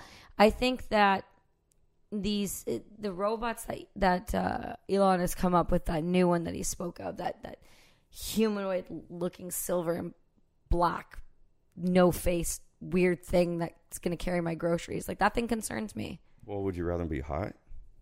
No, I would rather not have them at all, frankly. Yeah, they terrify me. They terrify me just from the stance of losing humanity. I think with Neuralink, we're going to see already, like, what I think Elon said, that we're going to lose the ability. We won't need to have the ability to have communication via our voices. It'll be telepathy, and we'll be able to communicate that way. And look, I think there's value in that. I do. I don't. But I think there's abstract value in that. I think if you were to put it into the right application, I think there's value in that in a lot of different ways. But I think it terrifies me on a much grander scale. So that's the problem, right? It's like the right application, which means someone needs to have ownership and the level to discern who is granted this engineering capability, right? Which is completely going against American freedoms. We should have freedom to fucking all of information and like so on and so forth. But like, it doesn't mean it's going to be used for good. And right. Facebook was started actually probably with ill intentions. And then you think so? I mean, if we want to look back on it, and you know, it's pretty well public by now. I I mean, fuck, look at Zuckerberg back in the day. He was just doing it to like blow up sororities and fraternities and shit, but still create like a networking web interface. But this is somebody that wasn't fucking networking whatsoever. He was, you know, a super smart nerd that wasn't networking with anybody. So he didn't actually need the program that he was creating. He was doing it as a troll. And then he found the influence during the heyday of, you know, creating the internet, Napster, and all these social networking channels. And then for a while there, to be honest, I think it was good. You know, I was able to communicate with my family across, you know, overseas. I was able to talk to friends that I haven't seen in forever. And then it turned. And it turned once children grew up with that as an option. You know, and you're 34, I'm 35. Well, I'm 34. I am 32. Get your shit together. Well, I have my own fucking age wrong, so we're all wow. Apparently, I look 34, but I'm really 32. So that makes sense, only because it's midnight. Did you have a cassette player? Yeah. Yeah, that's the point. All right. Okay. I had a cassette player, and then I had the Walkman, and then the Discman. Do you remember when the Discman came out? Anti-skip. Yeah, I was just going to say the skip stuff. Yeah, that was revolutionary. That was key, because when you were running with the Discman, you needed to be able to listen to the Eminem 8 Mile album without it skipping every time he said a curse word. Right. And then, so that was it, is we grew up in an age to where we had to remember how to get to a friend's house. We had to remember their phone numbers, and we had to actually make plans. And it wasn't via cell phone. It wasn't via social media. And you were still held accountable for running your fucking mouth, and you would get punched if it warranted it. Then we go into this cyber age. And so, you know, our generation is at this pinnacle of knowing what it was like before and knowing what it's like now. The generation that's growing up only with Facebook and MySpace and TikTok have a completely jaded perspective of like what the real world's like. And that is our detriment. Yeah, it is. I think it's a detriment. I do argue that there is a component that is beneficial. And I think, you know, there are certain platforms I use specifically for certain tools. So, for example, Instagram is very much a business-based thing for me. Facebook is really, I have to have in order to have an Instagram business. But for me, I found I've used it predominantly to keep in touch with individuals that I deployed with or deployed near. And it's almost like this time capsule in which people can check on each other even if I'm not on there, right? It's like they know that there's a communication tool there that they can use to get to me if necessary. And so I think initially maybe Facebook was built out of malice, turned into something good for a little while. Then we kind of didn't really realize, you know, what social media would do to a younger generation and the detriment in which it would have on and mental health. And there's a there's a documentary on Netflix. It was like the social experiment. Yeah, the social, is that the one where they did it's the recent one, right? And it talks about, so that was a really fantastic documentary. And what I liked about it is they did such a great job in making it watchable. So they didn't make it a strictly regular documentary. They used scripted movie, if you will, and coupled it in with real psychological research and proof around social media causing damage to our younger generation, because we didn't really realize until it's too late that it's causing us damage. Like, because we didn't have it. We were kind of the guinea pigs, you know, that came into it. And now we know better. It's like we know better. So it's how do we do better? But yet we're not doing any better, right? We're just continuing to perpetuate the same cycle. So when you see social media, I have a mixed feelings about it. I think there is positives, but I also think there's a large outweighing negative with it. I would be absolutely fucking nowhere if it wasn't for social media. Oh. Absolutely nowhere. My whimsical fucking Instagram, to where I used to go from posting photos of my cheeseburger to my wall, but never once have I ever allowed it to pollute my mind with toxic accounts, with bad thoughts, bad feelings. I've always ever just followed shit that I actually want to see. If I want to see fucking kittens doing backflips on a bouncy ball, I'm down. Or if it's spearfishing, photography, you know, shooting, whatever it is. But I can absolutely, without a shadow of a doubt, say that the connections that I've made via Instagram has propelled my career and my success like to new heights. And it's because I don't get wrapped up in drama. I don't get consumed by shitty comments, and I don't follow things that make me unhappy. I don't need an Instagram post to make me feel conviction that killing animals is bad, right? So therefore, I don't need to follow some fucking PETA account, Right. because I already know that this is happening. I don't need to be reminded every day. It's because you don't live in a bubble, though. A lot of people I find that use social media, if they're everyday people, working a 9 to 5, they're kind of living that life. I find like social media is the highlight. Like that's where they gossip and they learn things and they talk to people. Like that is a different thing than what we use it for. I think you and I use Instagram at least as a tool, as a business tool, as a way to communicate with people we might not have had access to otherwise, because it leaves an open door platform with a direct message. I mean, I was DMing with Yeonmi. How do you say her name? Yeonmi Park. Oh, the North Korean? Yeah. I was DMing with her the other day. When else would I ever have had the opportunity? Like, dude, that's what I'm saying is like most of the people that I've ever had on our show has been me taking a chance and just sending a DM. And at what point would I ever have had that opportunity prior? Never. Because Yeah, what am I going to look her up in the fucking yellow pages? yeah, that's what they used to do, though. I don't know if you know about this. You used to be able to like get this book, and it would be like you could write letters to like celebrities, and they would go to the publicist or whatever, and then they would send them to them. Like I remember this very vividly. I think you could write. I actually remember that. I haven't thought about this in probably 25 years. But you know what I I'm talking remember about, right? Yeah. Yeah. So I remember that. And so can you imagine doing that for every time somebody you wanted to work with or have on a podcast or have a conversation You're with? going to go through 7 people to do it. Now, You would never get there. At the max 2. You got the social media manager and then the client. Most of the times it's still the client. Yeah, I was going to say a lot of the clients, they enjoy like being on social media. Like I know, for example, Lex was a fluke. I put a story on Instagram and he saw it. There was no rhyme or reason for anybody to see it. I even messaged the Black Rifle guys on Instagram.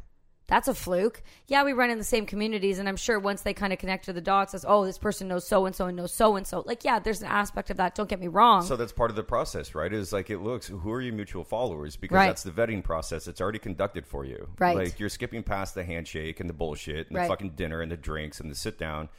And you're just like, okay, all right, I look at this. I see your engagement. All right, who's following you? Okay, all right. Yep. Vetted. Literally, I'll that's respond how. to you. Yeah, and then they choose to respond or they don't. And the worst one is when they respond. You can see they've seen it. Yeah. And they don't respond. Left on red. Oh my god, that gets me. God, that happened. I hate that. I don't know why I hate that so much. I don't know if I hate it because like I know you read it and you didn't respond, and there's nothing else I can do about it. So that drives me up the wall. Logan left me on red. What? Yeah. Oh, PB, you got called out. I'm gonna have to tell you about this. You got called out. I don't blame him. I leave a lot of people on red too. But it's not out of malice. It's out of lack of time to generate a warranted response. Have you ever? Do you have a habit of texting people and then forgetting to hit send? Oh yeah. Oh, I'm queen Like of that. a full-on paragraph Oh, sent yeah. in there, and then I look back on it, and it was sent 2 weeks ago, and I'm like, fuck. Yeah. I'm the living embodiment of a nightmare when it comes to a friendship. Because I get anxiety seeing like unread text messages on my phone. So I'll go through them all, and then I'll be like, you're gonna text the person back, and then days go by, and I forget to text that person back. And then you're like, and then I went about my life. And So I've made it like a before bed habit to go through all my text messages for probably like the last like week to see if there was anyone that I left unresponded to. That's I'll try like to make up for it, but then they get a text message at like 2 a.m. after I'm done editing shit. I was gonna say like that's the worst time at night for you to be doing that. Yeah, but you know what? Fucking Jocko posts photos at 4 a.m. At least I can do it at 3. 4:30. Yeah. Okay, don't give him earlier hours than he already needs. You know, I'm trying to figure out like who's warranted more of the creative, like the guy that stays up till 4:30 or the guy that wakes up at 4:30. So I'm gonna go with the guy that stays up. That's why we're friends. I'm gonna go hard with the guy that stays up. Let me tell you why. Because I've been the guy that stays up and then had to function after that for the day, and that's a different kind of conversation, my friend. That's just a different conversation. That's a different person. Especially for me, my level of productivity once the sun goes down is 100 times more productive than it is during the day. You're a true creative. That's why. Well, there's no text messages coming through. There's no emails coming through. There's no Slack messages coming through. There's no DMs coming through. No distractions. There's no distractions. It's just me and nothing is time sensitive because I know that everyone's sleeping. So now I'm like, I can fucking crush all of these things that I need to crush, and then fucking go to bed, wake up in 4 hours, and rinse and repeat. So you know that now that will be the hours in which I text you only. Yeah, that's fine. And I've tried to explain it to Nikki too, and I don't know that it was always like this, but for a very, very large part of my career, like missions started once the sun went down. Right. Well, it was dinner, sense. It was briefs, and then you're fired up and you're getting ready to go.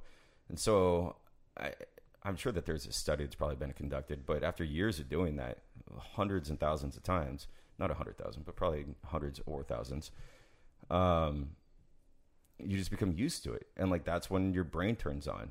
And like, once dinner's done and, you know, like I'm there, I'm like, all right, like I just get like the itch and I'm like, I'm going to go edit.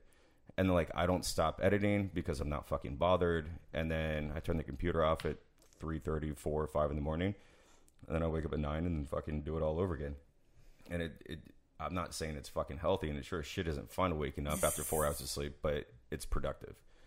And it works.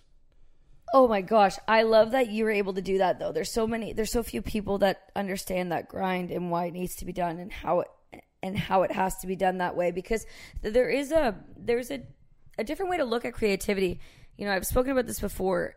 I don't quite understand the full definition of creativity. I think it means a lot of different things to a lot of different people. It's so vast. Right. And for you, you know, when I look at the way that you think and how you work and the time that you work, that says a lot about you to me. That just says that there's old habits die young. Number one, I think you know that you're most effective then because you know that you're able to focus then. And I think there's something to be said about that. Knowing yourself and understanding yourself and knowing that if you want to work hard and get things done, that is the time and the sacrifice that is needed. That's the time that you work the best at.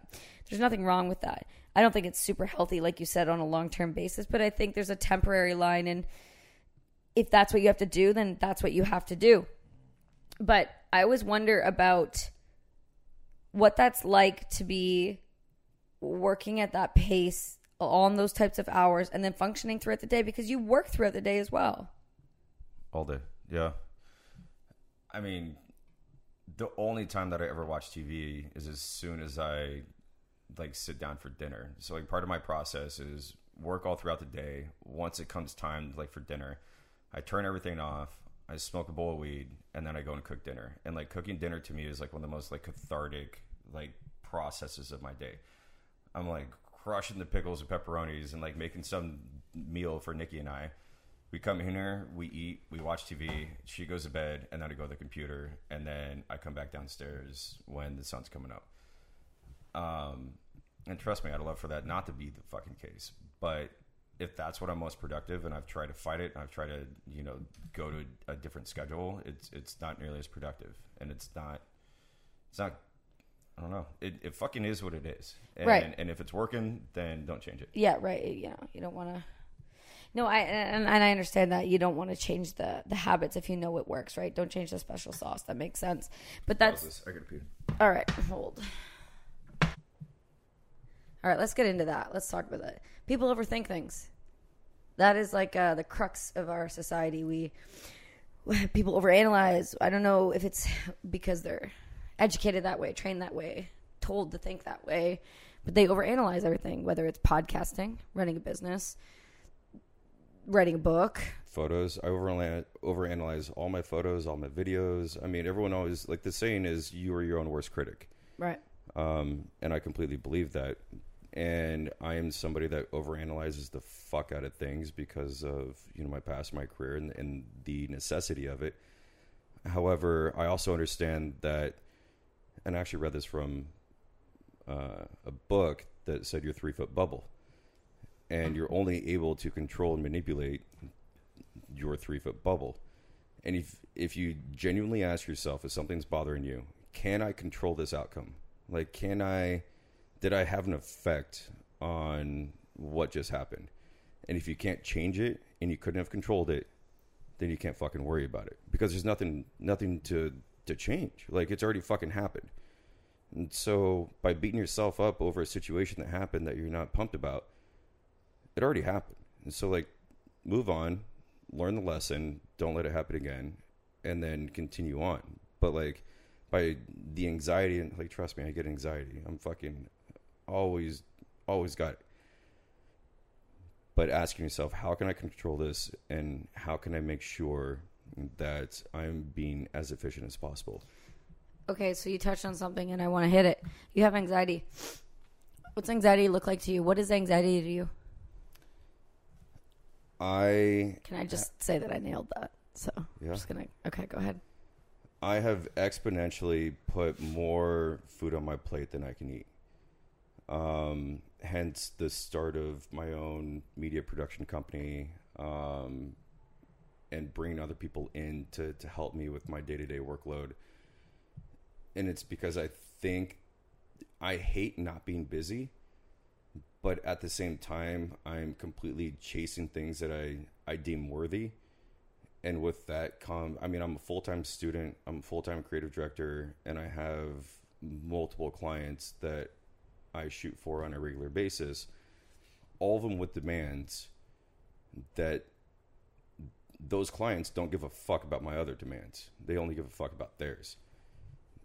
So I can't give them excuses. I just have to give them solutions and what they want. And so I can't ever use an excuse, which is great. And I learned that from the military. Don't give an excuse. However, it's chasing the money for financial security, or it's chasing passion projects that I know I'm going to love doing. Like, I could not love my job more. I'm traveling. I'm fast roping out of helicopters and nuclear facilities. I'm going on spearfishing trips. I'm doing any number of things. Like, the job does not suck. However, there's no time for myself, and there's no time to kind of like decompress. But I think that I'm used to that, and that's why I do it to myself. So do you think that because you're used to it, it's still the right thing to do, though? I mean, like, I think there's a lot of people say that people like us in the military are people that have these things called adrenaline addictions. And I always challenge that with, I don't know that it's an adrenaline addiction. I think it's more of a, when everything stops and everything gets really quiet, it's those voices get too loud addiction.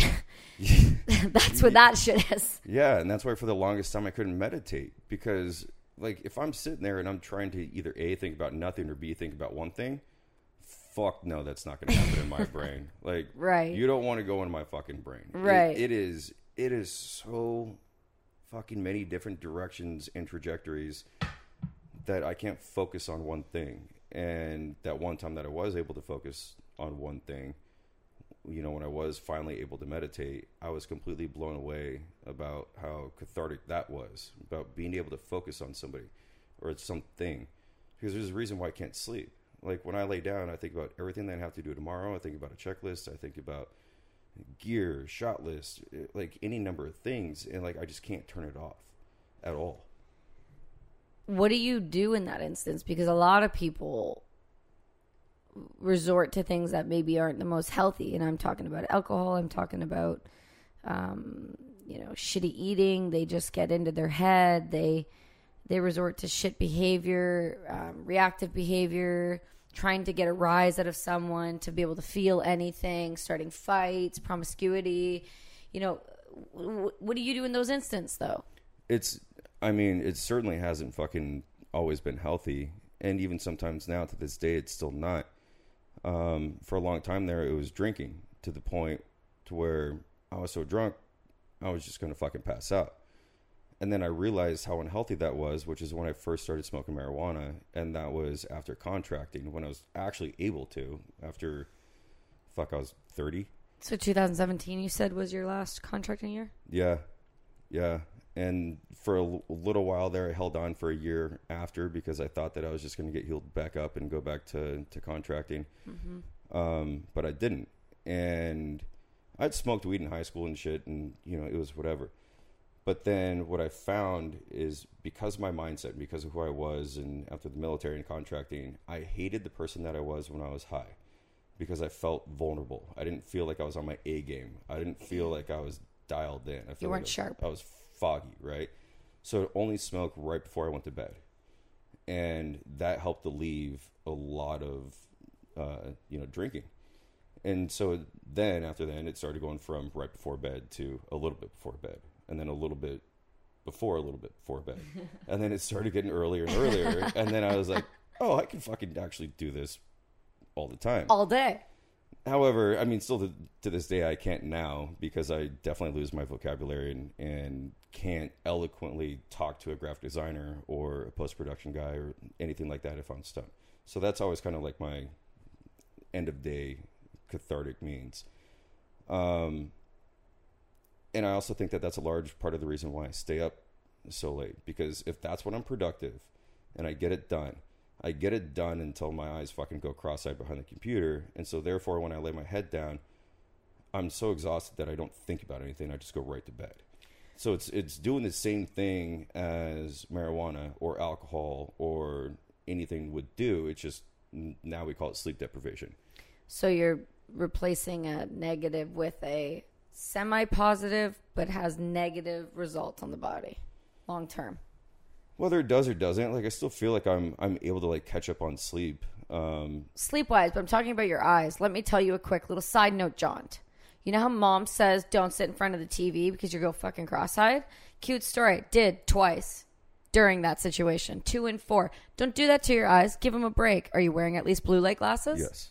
Okay, well, I can't argue that fact then. Yeah, next. Okay, well, my point is just look after your eyes. That's eat more carrots, look after your eyes. I still got 2015. Okay, cool. That's Yeah.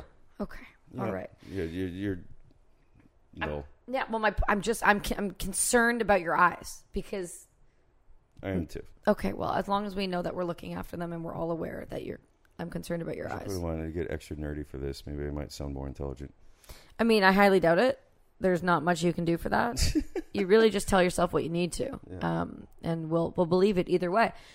But that's interesting though, because it can be argued that it's still a really good thing. Like you're working really hard, you're creating things, and that's the way to alleviate your anxiety. But really, what it does do replace is the drinking, and there isn't that intake of alcohol, but there's still that intake of work. There's still that intake of not sleeping. There's still that there's still that breakdown of the body. So this is how I justified it, right? Oh, okay. I asked myself, is there anything that I'm currently doing that is detrimental to my life, right? Is there anything in my current day-to-day pattern that has repercussions?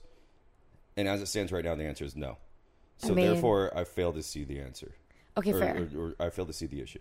No, and I don't think there is an issue. I just think there is still an understanding and a replacement of another strategy or coping mechanism that it doesn't necessarily have current repercussions, but that breakdown over time, right? You have to be cognizant of that, right? That is, you have to be aware that the body can only take so much. The body does need a certain level of sleep. You know what I'm saying? Right. As long as you're looking after it. Otherwise, I mean, you're fit, you work out. It's not like you don't work out. It's not like you eat bullshit food all the time and you sit behind a computer. Like, you guys eat really clean. You guys are really healthy. I mean, tonight was a very different conversation, but you're healthy people. You look after yourself otherwise. So it's not as near as detrimental as I would think of somebody else who's using it as a coping mechanism and sitting behind a computer for 12 hours a day and then eating McDonald's and then sitting behind a computer again for another 5 hours a day. So there is that,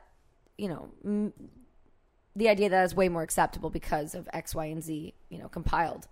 I do wonder, what is the real ultimate goal for you? Because you have so many different things going on and you've got your hands in all these different projects, but ultimately what is the goal for you? What do you see? What do you want? If you could aspire to something, what would that be? Oh, fuck, I'm mad you asked that question because I think I ask that question to myself consistently, often, right? Every year that I look back over the past 8 years, if you would have asked me, or if you would have told me in January that I was going to be where I was in December, for better or worse, I would have told you you're absolutely full of shit. absolutely full of shit. The way that things have transpired, the way that things have fallen in my lap, the way that some of my efforts have turned out for better or worse, I never would have been able to guess where the fuck I would be in 12 months. And so I'm not naive and I'm not jaded, but like asking myself that now, right?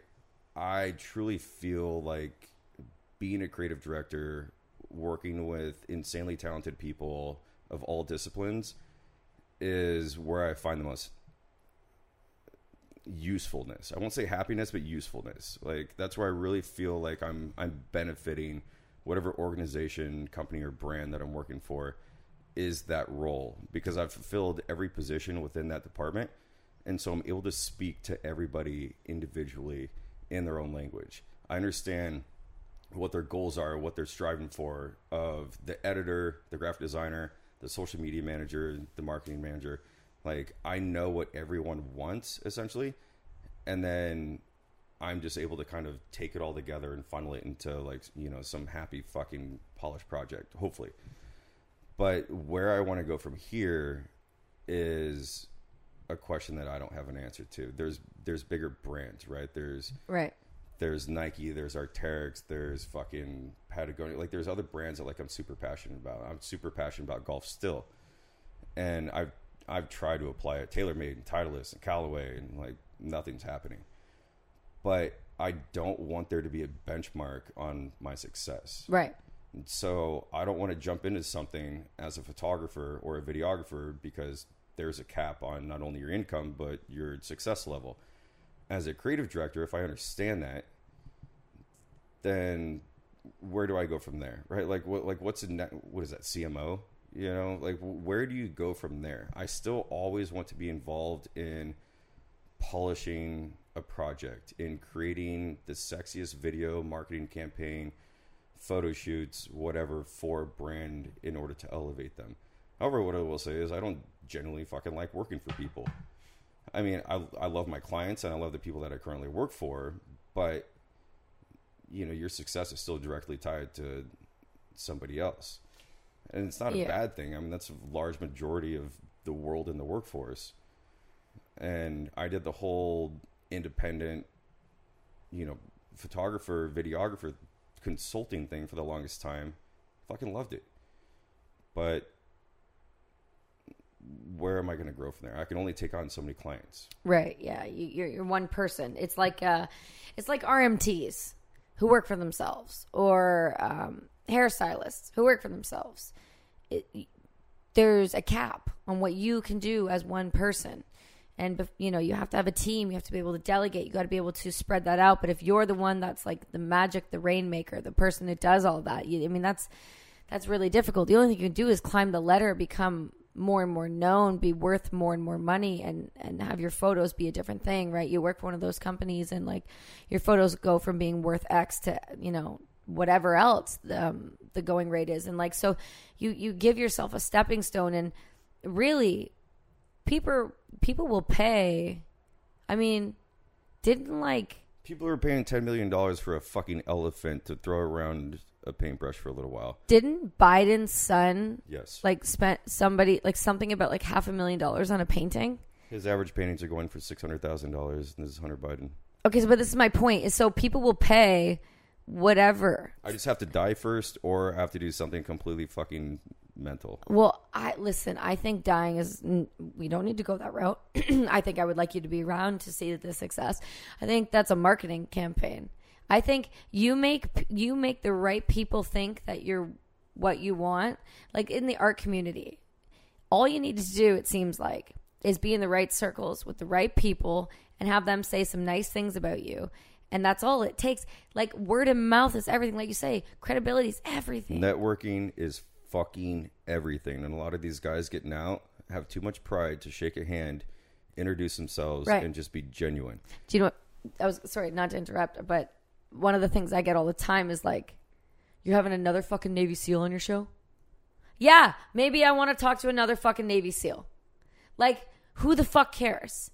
I'm friends with a ton of them. I get it. They're fucking insanely interesting people. Like, they're no why not, is there a though? stigma? Well, I mean, I know they created part of it, and some of them did, but like, Yeah. one bad apple is not the whole tree. But that's what I'm saying is right. Like, people are like, well, they're all the same. It's like, nah. I think that's where I think people. A lot of the shows are the same, but I don't think people are the same. I think if you give people a space to talk about things that they don't talk about, I think they're very, very vastly different. And it's really interesting to me when you hear people's perspective on individuals like that. It's like there's nothing wrong with having conversations within a community. That's what I was going to bring up to you, though, that I was curious about. Your photos have kind of been kind of everywhere, and your writing has been everywhere. And you've worked for some major companies, Oakley included, and you've I would say paid your dues in a big way. So if you could pick one place, I mean, like, one, and I'm not saying, don't give me like this bullshit answer of like, there's no way I could pick one. You could pick one place. What would it be? One brand to work for? Just one. Fuck. Yeah, I'll give you a second to think about that. I see your face. Let it stress. Because you need it. That's a good... Because here's why I'm asking that. If you could pick one, and then my next question to you is going to be the one company, and then what would one of your photos for that company go for? All right, let's talk about the reality of the question. Right. So the first one is like, which is one brand that I'd want to work for? And I've given this a lot of thought.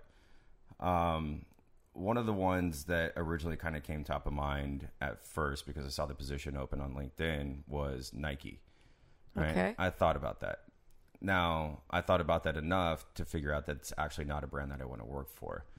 And this might come off in any fucking bad way, but what I've realized is I don't have to work for one brand. Like, I work for multiple brands right now on retainers and different kinds of contracts. And that, to me, like, honestly, my position as it stands right now is like one of the happiest positions I think that I could ever find myself in. And right. I've asked myself, if I could change it, how would I change it? And I don't have the answer. And I think that that's a good thing because it means I'm satisfied currently. And so it means my portfolio is always diverse. It means all the photo shoots that I'm doing are completely different. It means I'm working with people from all walks of life. Like, there doesn't have to be a construct to how a photographer or videographer or creative operates. And I've fucking been so fortunate to find a niche of working with multiple brands and collecting a good income and not having to pick one. Like, that's the best fucking part about being in your 30s. Like, you can have Cheerios and fucking Trix if you wanted to. Like, you can even put them in the same fucking bowl. I'm going to have a cookie before bed. Fuck God you. I damn can right. do what That's I want. I'm like, 2 bags of popcorn, I'm in. Best part of being 30, I don't have to ask permission. That's right. And so, Why were you asking permission at 20s as well? Can we ask that question? well, you never met my ex-wife. Okay, well, that's in a whole other podcast we'll get into. I guess I'm sorry for your 20s. I'm sorry for your loss of your 20s. Yeah. It's rough. But no, there isn't one brand. There's brands that I aspire to. So actually, one of the brands that I've always used in market research, market analysis, as a brand that needs to be studied and envied is Yeti. Right? Yeti. Interesting. And Yeti is a cooler company. You know, we all grew up with the fucking igloos, the 7-Eleven bullshit, the little, you know, polar bear on the side of it that are just hunks of shit that are going to go to the, you know, waste facility and pollute the earth with all this shit. Right. Not saying the Yeti's not. But what I'm saying is, like, they reinvented a fucking cooler that just keeps beverages cold. First of all, I don't need a $60 koozie to keep my beverage cold because I'm going to drink it far faster than it's ever going to get warm. But they've created such a brand identity and such loyalty behind a fucking cooler company to where now you're seeing $70,000 fucking Raptors with a Yeti sticker on the back. I know. And their marketing collateral on YouTube is insane. Like, one of my favorite pro skaters, they did a whole like 15-minute video on him for a cooler company. Who's that? Jeff Rowley. Okay.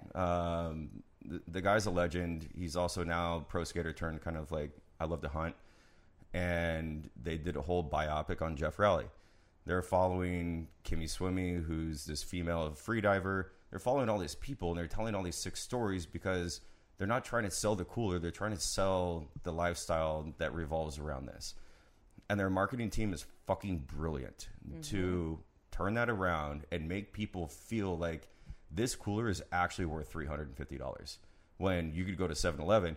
Is it that critical that you have to invest $350 to make your fucking beers cold? No, but they've done it. And that's genius to me. They've done it with not only coolers. They've done it with mugs. They've done it with a dog bowl. You think I give a fuck if my dog's water is cold? No. No, but Yeti does, Yeah, and that's exactly. what matters. And you Yeti want to tells you what you want to hear. Yeah, you want to live that lifestyle. You want to live that Yeti lifestyle, and that's the fact of the matter is Yeti has been effective and efficient at their marketing, and they're brilliant. And it like you said, it's a lifestyle. It's a community. They tagged and targeted a community, which is that outdoors, free living, and they nailed the hell out of it. So yeah, I could totally see that. And if you get a large, like if you look at it from, a 3,000 foot perspective, you have other brands like Coca-Cola and Pepsi and shit, right? Like whatever, consumables. But if you look at the other brands that have successfully done it, Yeti being one, Black Rifle is another. They make coffee, a consumable good, but they also exemplify a culture, right? They have a brand statement. They stand behind something. They mean something. So by purchasing Black Rifle coffee now validates you to be in a tribe, to be in a certain sect in the human populace of this is what I stand for, this is what I believe in, and I'm going to support this. Right. And then let's not mention, the apparel, which is exponentially more. So they've also done that. You know how many other fucking places make coffee? You know how many other places you can get it for cheap? But it's about the brand. And that is always something that I've told other brands that I've worked for is you don't need to sell them your product. You need to sell them you. Right. Like, what do you stand for? What are your values? And if that is the same as what my customer base is, then you're on the right track. Like, you don't need to sell them a fucking bag of coffee, a necklace, or a cooler. You need to sell them, like, who you are. And the successful brands have done that. And the unsuccessful brands are the brands that don't do that. Oh, I want to make watches. Okay, well, what makes your watches special? Well, I don't know. I just want to make them. Fucking fail. Right. And you're going to fail. It has to be an identity. It has to be a lifestyle. It has to be like a cult crew. Mm-hmm. Well, things like Yeti and Black Rifle kind of go together hand in hand, right? They're that outdoor living, and Black Rifle does a really great job with their marketing in terms of their on-the-go, out camping kind of kits and the way that they do everything. They think outside the box. They do good on their marketing in terms of the similarities with Yeti, which is you're marketing a lifestyle, which is a hunting lifestyle. It's a free living lifestyle. It's, many say, a little more right wing than more right. I'm sorry, that's fucking good. Yeah, and that's not even my words. That's just like the New York Times. Yeah. So like, you know what I mean? So they've done a great job of creating this community and this brand identity, and it's obvious. And I don't know if you've been in a Black Rifle coffee shop, but I love that, like, the one I was in was across the street from Starbucks. And it was arguably one of the more welcoming places I'd been in. Like, they have these couple long tables in the one, and I had never seen so many vets just kind of like mingling and seeing somebody recognize somebody's pin on their hat and just walk over and be like, hey, buddy. Like, it blew my mind. I'd never witnessed that before. And they've got like leather couches that are legitimately like, I could sleep in this. And instead of like a workspace. And it Yes. can be no place to where like you're not going to be fucking judged and asked to buy a coffee every hour like you would at every other coffee shop. It just shocked me. I'd never been in one until recently. I was really excited to get to witness that, but to actually get to witness that and just see that normally, just that, like, that's a beautiful thing that is so much missing. We're missing that in Canada in a way that I can't really describe to you. We don't have that for our vets. Community, we this kind of goes back to our conversation of lack of community. We don't have that. They have little pockets, but it's not like the United States. I mean, we have 20 million veterans after GWAT. I mean, I think that you're probably exponentially less. Oh God, yeah. I wouldn't even. I don't know the number, but it would be. That's a rough number. Don't hold. I can't even. Yeah, I can't even give you a reference point for Canada, but there's no way it's even fucking remotely close. No, and so like I get it, right? Because even guys still to this day in the States, and we talked about it earlier, like still having a hard time trying to find their tribe. Right. They're having a hard time trying to find this organization or this group because like that culture is a culture through thick and thin. The humor's different. Vet TV being a prime example. You know, like, we just find different shit funny. We talk different. We're more vulgar. We're more honest. And sometimes to our detriment. You know, I'm not saying it's right, but, like, you also don't need to be judged or, like, looking over your shoulder. And if there's other things out there, especially a coffee shop with free Wi-Fi that can provide that, then fuck yeah, people are going to go there.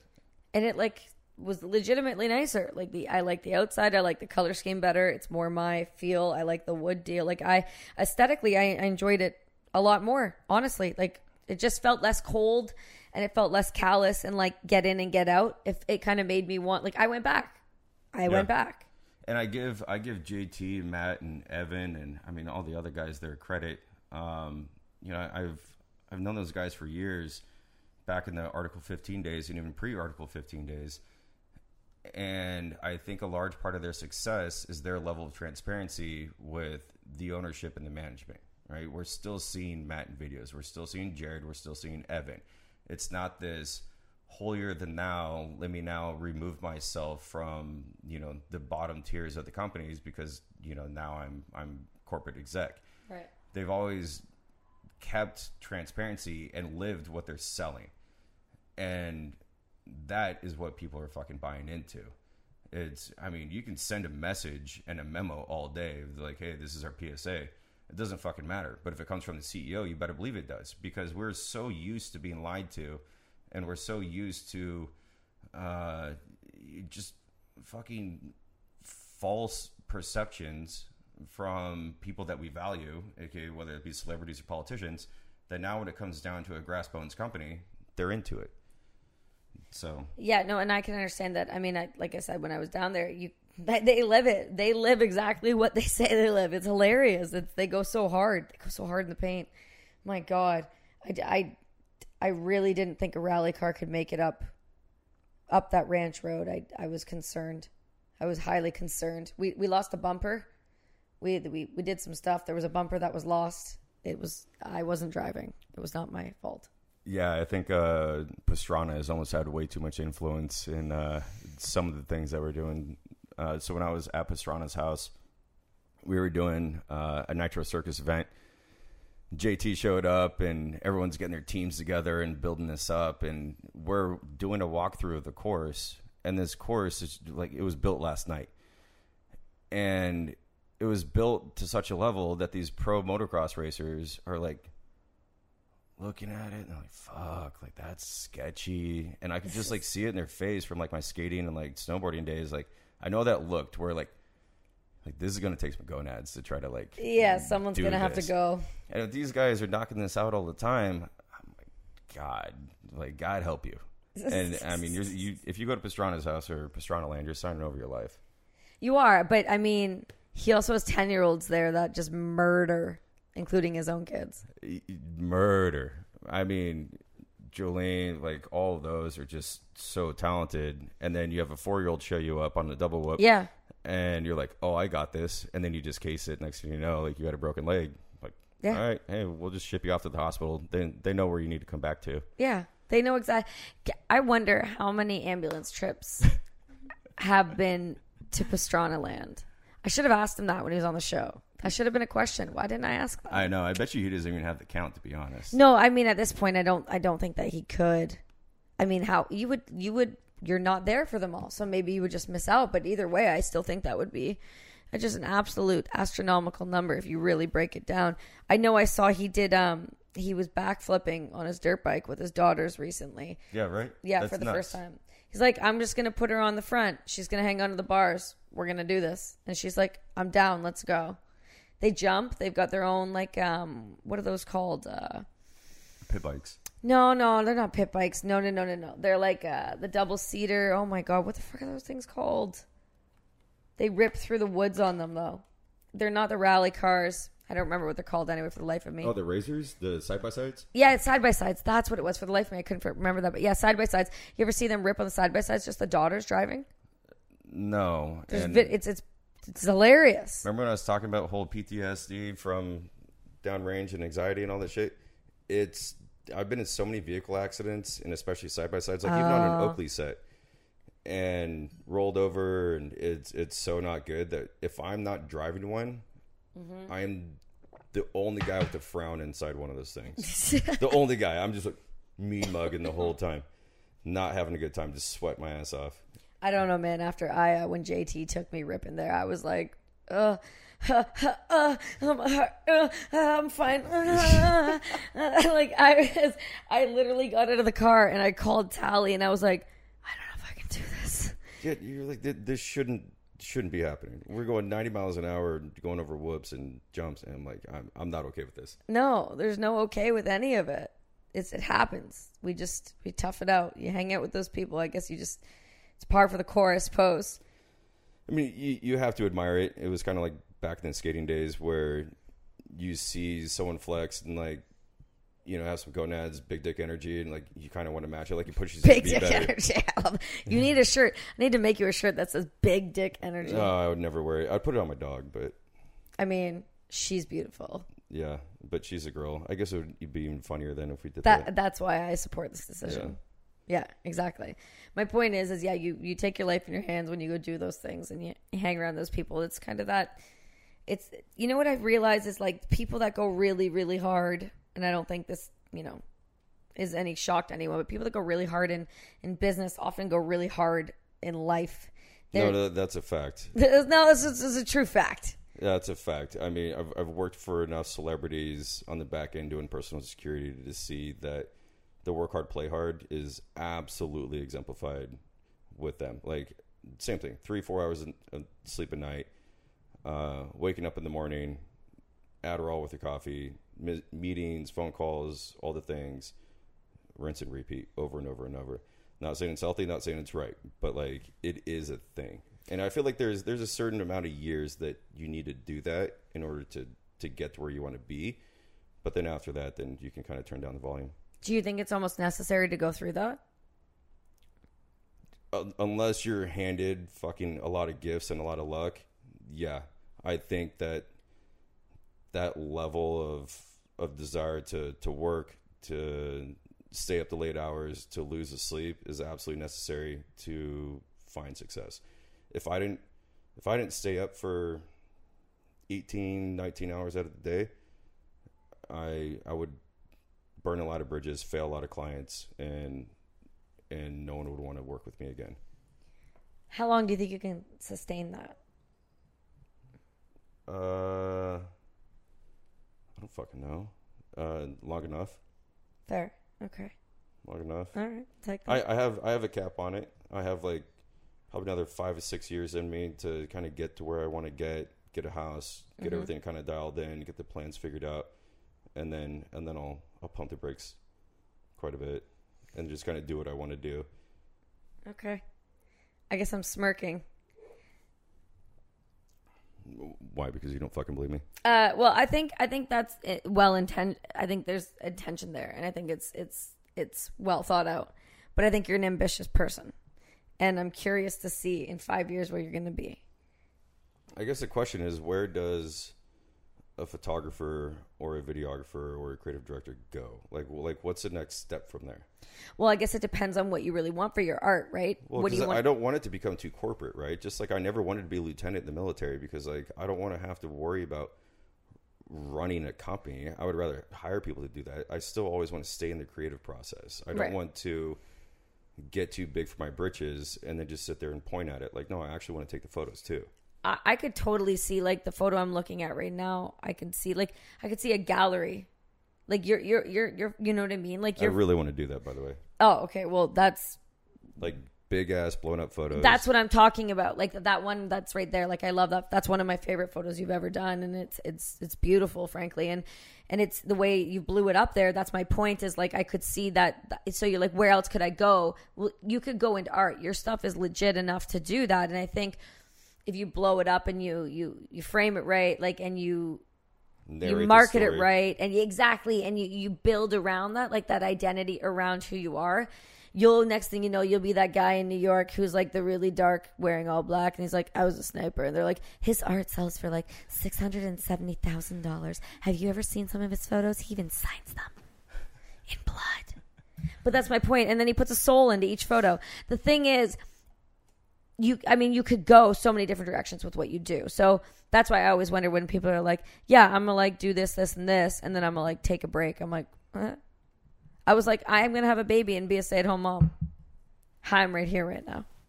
I do this now too. So like, my point is like, there's just certain people that have ambition. That's a certain type of person, and you're just kind of that type of person. So I'm like hopeful that you'll do what you say, but I also am like, okay. I mean, so part of my solution, right, is I never bitch about a problem unless I have a solution for it. So part of my solution to my current problem is there is too many jobs, too many clients coming through that I couldn't manage. But I didn't want to forego the opportunity of building a relationship with that client. I didn't want to forego the opportunity of the money or anything that would come of it. And so I was wearing myself thin. And so luckily in the photographer nectar collector world, we're not bitter against one another, and it's not very competitive, at least from what I've experienced. And so what I decided to do is turn my old clothing company, Crypto, into an LLC as a media production company. I have guys that are insanely talented working for multi-million-dollar artists doing VFX. I got people that are doing lights. I got people that are doing webs, paid ad, photography, videography, all this shit. And they're all still hungry for work and chomping at the bit. So if I'm afforded this opportunity of having too many clients, then what if I just piecemeal it out to them? I let them set their day rate. I take my cut off the top, and that's my fucking company, right? So I still have my name on it, and I'm still overseeing the work, and I don't have to turn anyone down, and my friends are fucking employed and making money, and right. So that was my best option. So that's a brilliant option. That's an option that helps a lot of people. That's an option that gives people something that they might not have had because they are coming from a similar community and a similar background, right? Like, it's like you didn't, like you said, who's going to hire me? I was a sniper. It's like, but you're opening the door to those people and giving that opportunity. And that's a big deal. And so if that is the route that you find the most fulfilling, then that's the route you should be taking. Right. And I've never questioned that. I've never felt like I didn't like what I was doing. I didn't like the people I was working with. I didn't like some things. Sure. But what actually ended up happening is when I was contracting, I ended up getting my elbow closed in one of the up-armored BMW doors that we're using for a principal. Right, so I had a physical fitness test coming up that you have to take, mandated by the company. If you fail this physical fitness test, there's no round two. They literally just ask you a question, which goes back to the Eric Prince days, window or aisle. Like, how would you like to go home? And you're not coming back. Therefore, you're fucked again. So I knew this is coming up. So I went to the facility, and they're like, yeah, no, like, your shit's wrecked. So they sent me home, and they were paying me disability and tax-free, and they were paying me a good amount of disability because I was making a good amount contracting. And so I was doing that, making money, and I was just bored as fuck. And so my mentor, Jonathan Wegner, Jonathan is the co-founder of LifeProof phone cases, an insanely talented designer, and one of the people that I randomly messaged and DM'd on Instagram. And we ended up linking up, hanging out, and now we're best friends. He asked me if I wanted to get hired on and run social media for a 3D printing manufacturer based here in San Diego. I know fuck all about social media management. I don't know anything about 3D printers. And he's like, don't worry about it. I'll teach you. I was like, okay, I guess. Sure. And that was my fucking foot in the door. That was my first opportunity to step into a marketing department. I was doing social media management. But then I'd look at my calendar every morning, and I had to be in package design meetings. I had to be in ad concept development meetings that I had no business being in whatsoever. I knew it. He knew it. But what he wanted from me is to sit in there and learn. And he knew that I was going to learn because I was nervous, and I've never failed anything in my life other than a drug test and a marriage. So, like, I wasn't going to let him down because I understood the opportunity that he gave me. Gosh. So I took it all in. And I loved every bit of it. I love the package design. I love creating the ad concepts for Black Friday and marketing campaigns and all this shit. And then I also realized that, like, nobody really does much good with the 3D printer unless you're either prototyping shit or making dildos for your fucking weird girlfriend. Or there's schematics to make one of those little guns, isn't there? single fire. Yeah, but I- sure. I'm just saying there's a lot of things you can do besides dildos with 3D printers. There is, but if we're talking UGC, which is user-generated content, no one's posting that shit. Okay, obviously. You're taking it to a Right. different place here. I'm Well, just what going. I'm saying is, as a social media person, I have nothing to post except for fucking this dude, back to the sweaty hot dogs and pickles, Okay. that has a penis fucking printed off on his computer or on his 3D printer that he waited for 10 hours. Okay. So I had to pick up a camera and start taking photos. I mean, fair, but I'm just stating that we can make more than dildos, but I like that that's where your head went immediately. I like that's where your head went. So It's because I saw it a lot. If I looked up the hashtags, it was this nerd that had newly printed a new penis. What? How? Okay, that's The enough. internet's a dark place. I know it is. And you know how I know this? Let me tell you a quick story that I learned because of you two. Your girlfriend, Nikki, in my brief interaction on FaceTime during Halloween, showed me a website that I never realized needed to exist. Wait, which one's this? Nor did I realize that it was a thing that just, like, who takes the time to dress up penises as Donald Trump? Yeah. What? And Batman? And these photos. All right, so Oh. these photos go for good money. There is a lot of purchases. Kim Jong-il? Right. So this guy's selling a photo Obama? of a dick dressed up as Kim Jong-un, and I'm over here sucking dick to pay rent. Okay, I mean, I not really, currently, but you understand how that's devaluing. I can completely. That's why I'm like, my brain breaks when I heard about this website, and then I was shown the website in my first interaction with your girlfriend, which was an amazing first impression on all parties. But the fact of the matter is, there was penises on the screen, and it was just the tip and a little bit, but they had suits on. They had, we all know that Kim Jong-un's short. but there were suits. One looked like Trump, and it had the hair on the tip, and it was very concerning. Having a coif over the head of your penis. I don't know what America's doing with its time. Well, I mean, we should probably pray for your beavers in the middle of your country. Oh, we're a nightmare. We're owned by China. We're over. We're done. So are we. Yeah, but at least you guys are holding on. There's parts of you that are holding on. Yeah. You're holder honors. There's a large part of the country that's holding on tight. We've given up. Yeah. We've given up a minute ago. You've relinquished all those things. Yeah, If there's anything I learned about dating a Canadian, it's that your country is not yours. It's not ours. It never has. It is not a democracy. No, not in recent months, years. I guess you would even want to say years. Oh my God, it's been years. Ugh. Why do I even bring it up? I don't even want to talk about it. Don't get me going. I'll get into a rant. We don't need a rant. I rant. So, enough. I mean, obviously, my Canadian loves a large majority of this country. What do you think would happen if we mildly dissolve the borders in order to allow a free flow of travel back and forth? What do you think a large majority of like East Coast and West Coast Canadians would think of the states if they went to the appropriate places, right? I'm not talking Alabama. I'm talking like New York, San Francisco, fucking Denver, San Diego. Well, New York is basically acting and walking and talking just like on Terrible right now. So I've got no, like that's, you're basically going to the same spot. I think the people who feel the way myself and many of my friends included feel,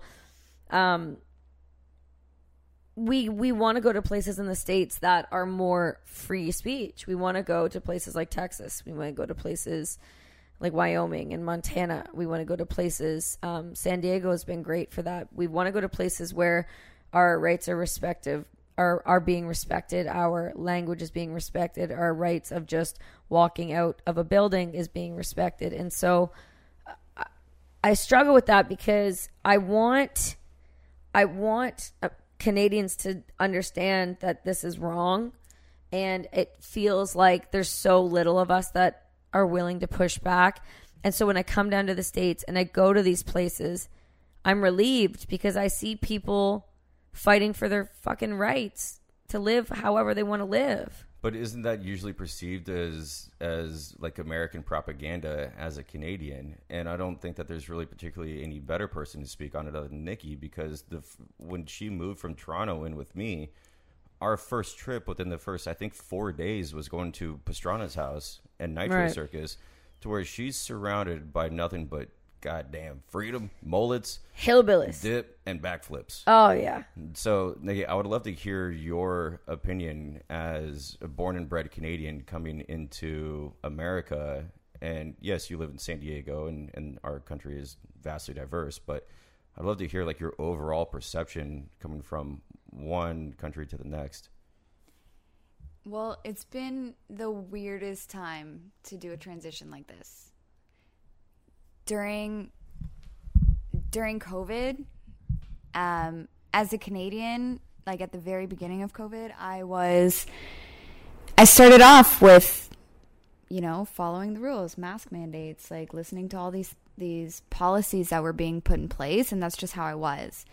And I even told you when I first moved out here, I was like, okay, I'm going to be a little weird, just so you know, like I'm fully coming from a place where there's been months of me staying home and not leaving my house, and staying, even when I had friends over, we were 6 feet apart the entire time, and we were wiping down groceries, and that's just how it was.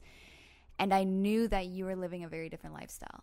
And so coming out here and walking into the first few restaurants, or like you said, going to Pastrana Land, where not only is everybody full-blown American and wearing their American little shorts and shirts and mullets and accents and all the other things that were at Pastrana Land, but nobody was afraid or just listening and following the way that Canadians were. No. And the crazy thing, and that was just the beginning. And then the longer I was out here, I was afraid to post things. I was afraid to tell my friends or tell my family how free we were being when it came to everything with COVID. And it was really hard to get past, because I know that when I was back home, that's how I was too. And it's not that they were thinking in any different way. It's just that's all they knew. And that's all I knew. And coming out here, I learned a lot from being out here, but my friends and family weren't exposed to that. And so they're still thinking in the mindset that I was in, and they don't see how it is here. And so there's this weird disconnect of like, but guys, it's okay. Like, we can do this. We can be fine, and we can be safe, and we can still do day-to-day things without being so restricted and just following the rules the way Canadians know how to do. But there's still this really weird issue of communication that I'm having with my friends and family, with how they're dealing with things and how I'm dealing with things. Mm-hmm. It's frustrating to watch, because you do see both sides. You do have family on both sides. Next, your family in the States, you have your family in Canada, and so you're kind of stuck in between a rock and a hard place. And I try to explain this to people who are in Canada who haven't left for 2 years because they've been afraid to leave. Yeah. You got to leave. Right. Nowhere else is like this. This behavior is not acceptable. We are not doing this. Australia is doing this. New Zealand is doing this. Canada is doing this. Does anybody else see a pattern that this is a British monarchy kind of situation? Why is it that Canada is doing it, New Zealand's doing it, Britain's doing it, England's doing it? Yeah, Britain's doing it. Sorry, I meant to say New Zealand. Australia's doing it. So there's all of these main places that are all under a similar rule and a similar law are the only ones doing it. Why is nobody else doing it? Why is Holland fully open? Why do they not have vax passports? Why are they going to school with no masks? Because they don't have control over their population, because their population hasn't relinquished control. Correct. So that's what I'm saying, though. Why aren't people willing to get their head out of the sand?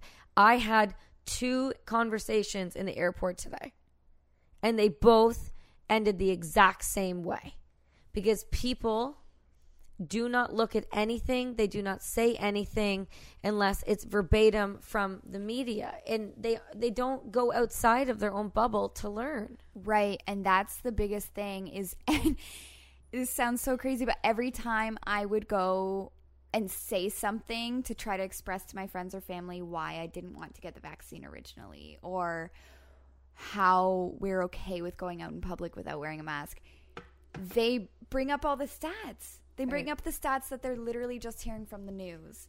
And then when I try to express, hey, but you can think this way, or hey, guys, like, you don't have to just listen to the news, it was such a foreign thing for them. And to be totally honest, I was the same. When I was at home, I only knew what was on the news. I wasn't doing research because I was like, well, that's just what it is. I don't really know any better. And that was naive of me. And that's something that I've learned coming to America, is that there are so many different sides to everything, and you really can create your own opinion. There's not just the left, the right, and all these things. You literally have to listen to so many different things just to even try to grasp your own opinion. But to us, the right thing to do was to try to have these conversations with my friends and family, and it was right over their head. They were like, no, but the numbers. And I'm like, guys, those aren't the numbers. They'll read the rest of the paper. Yeah, and they weren't getting that. To them, all they saw was the numbers. And you know what? I've been out here for 2 years now, on and off, but I've been out here for 2 whole years, and not a single one of my friends or family has come to visit San Diego. And I'm like, wait a second, guys. Like, I know how much you love me. There's no doubt in my mind. But the fact that everybody's so scared to travel internationally and come to visit us in San Diego because of the numbers, it's so frustrating. It's not frustrating. It's sad. It's sad. And they just don't know. It's like don't Stockholm Syndrome level shit. Yes. And I was the same. And it kills me to think that I would have been at home doing the same thing. And there's a whole country that's just doing it. But that's how they are, and that's all they know. We're well on our way in the States. We're well on our way to that relinquishing of control. But the only thing that separates the U.S. from the rest of these countries is the fact of this country is founded on freedom. Right. We own, don't quote me, I believe over 70% of the entire world's population of guns within our own country. And then we just sell them all to Saudi Arabia. People that I know own guns don't want to sell to Saudi Arabia. Maybe our own manufacturers. Yes, that's what I mean. But the thing is if you poke the bear long enough, and I think it's been long enough, what I don't think is taken into consideration is there's a large majority of people on the sidelines that aren't easily triggered, that aren't taking up a political party, that don't feel the need to riot and burn shit down. They're friends of mine. They're guys like me, where I did this for the country, and I love this country, but what is happening is not the same country that I was fighting for. And if you're going to tell me which inalienable rights I do and don't have, there's going to be pushback. And that pushback is, you fucking cocksuckers spent a lot of money on me. Yeah. And you don't want to know the repercussions. And I hope and I fucking pray that it doesn't come to that, because I've lived such a large majority of my life outside of a bubble that I like my bubble now. I like living on the beach. I like fucking taking photos. I like having this woo-saw shit. If you fucking step on my dick, it's not going to be fun, and it's not going to be nice. And I don't want that bubble popped, but I'm going to fucking hold you accountable. But it's happening. It's happening everywhere. It's the friends that are the quiet, silent type. Those aren't the ones you want to rock the boat with. No. And like, it's not going to be good. And No. there's prime examples of it. And one of the prime examples is, what is it? They call it like September 6th or something. Like whenever they took over the Capitol building, right? Those are a bunch of fucking boomhowers that took over the Capitol building in 30 minutes with no violence. Yeah. And that happened in 30 minutes. And this is one of our largest, most prominent government fucking buildings of all time. What do you think is going to happen when you remove Tweedledee and Tweedledum from the equation, and you're getting the retired team guys, you're getting the retired snipers, you're getting the retired recce dudes? That's not going to fucking go well. It's called You're Going to Learn the Hard Way is what's going to happen. It's troubling, but it just, that's I mean, the reality that's another of it. revolution, but like no one wants to see that. Like that's what we tried to prevent, was war and violence on our own turf.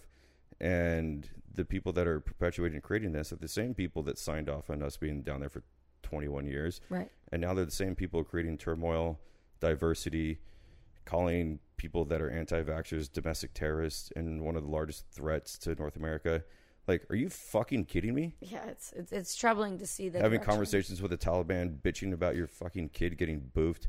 Like, shut the fuck up. If it makes you feel any better, one of our, I think she wasn't the Minister of Defense, but she was like the Minister of Affairs for, I'll find out exactly her title, but she stated, this is right during, I think it was either during or right after the Afghan pullout. She said to the effect, the Taliban are brothers. And this was a Canadian government official. And I wanted to reach through the computer and wring her neck. I was like, our brothers are buying 6-year-old children as wives. Cute, right? Do you know what they do with those 6-year-olds? No, because you wouldn't be able to handle knowing what they're going to do with those 6-year-olds. So don't our brothers us. And then, oops, yeah, I didn't mean to say that. Fuck you.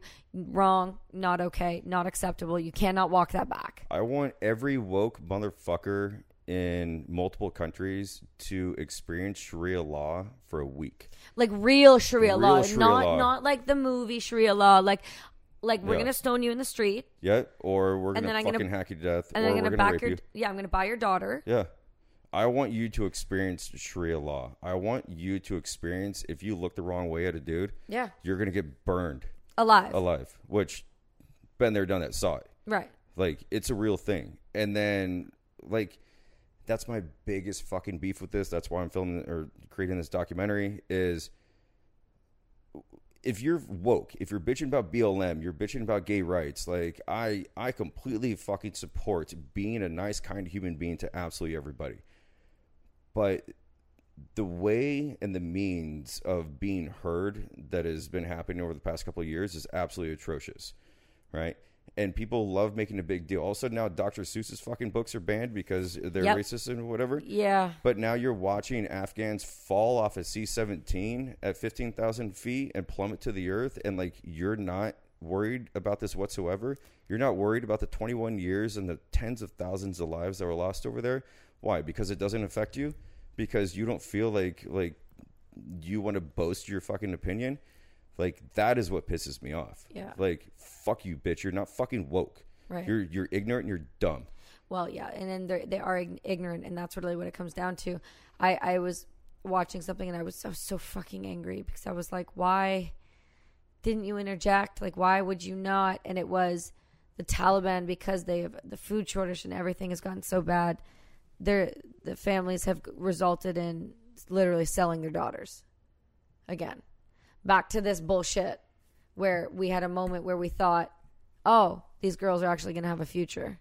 They're going to be able to read. They're going to have a chance. It's like, no.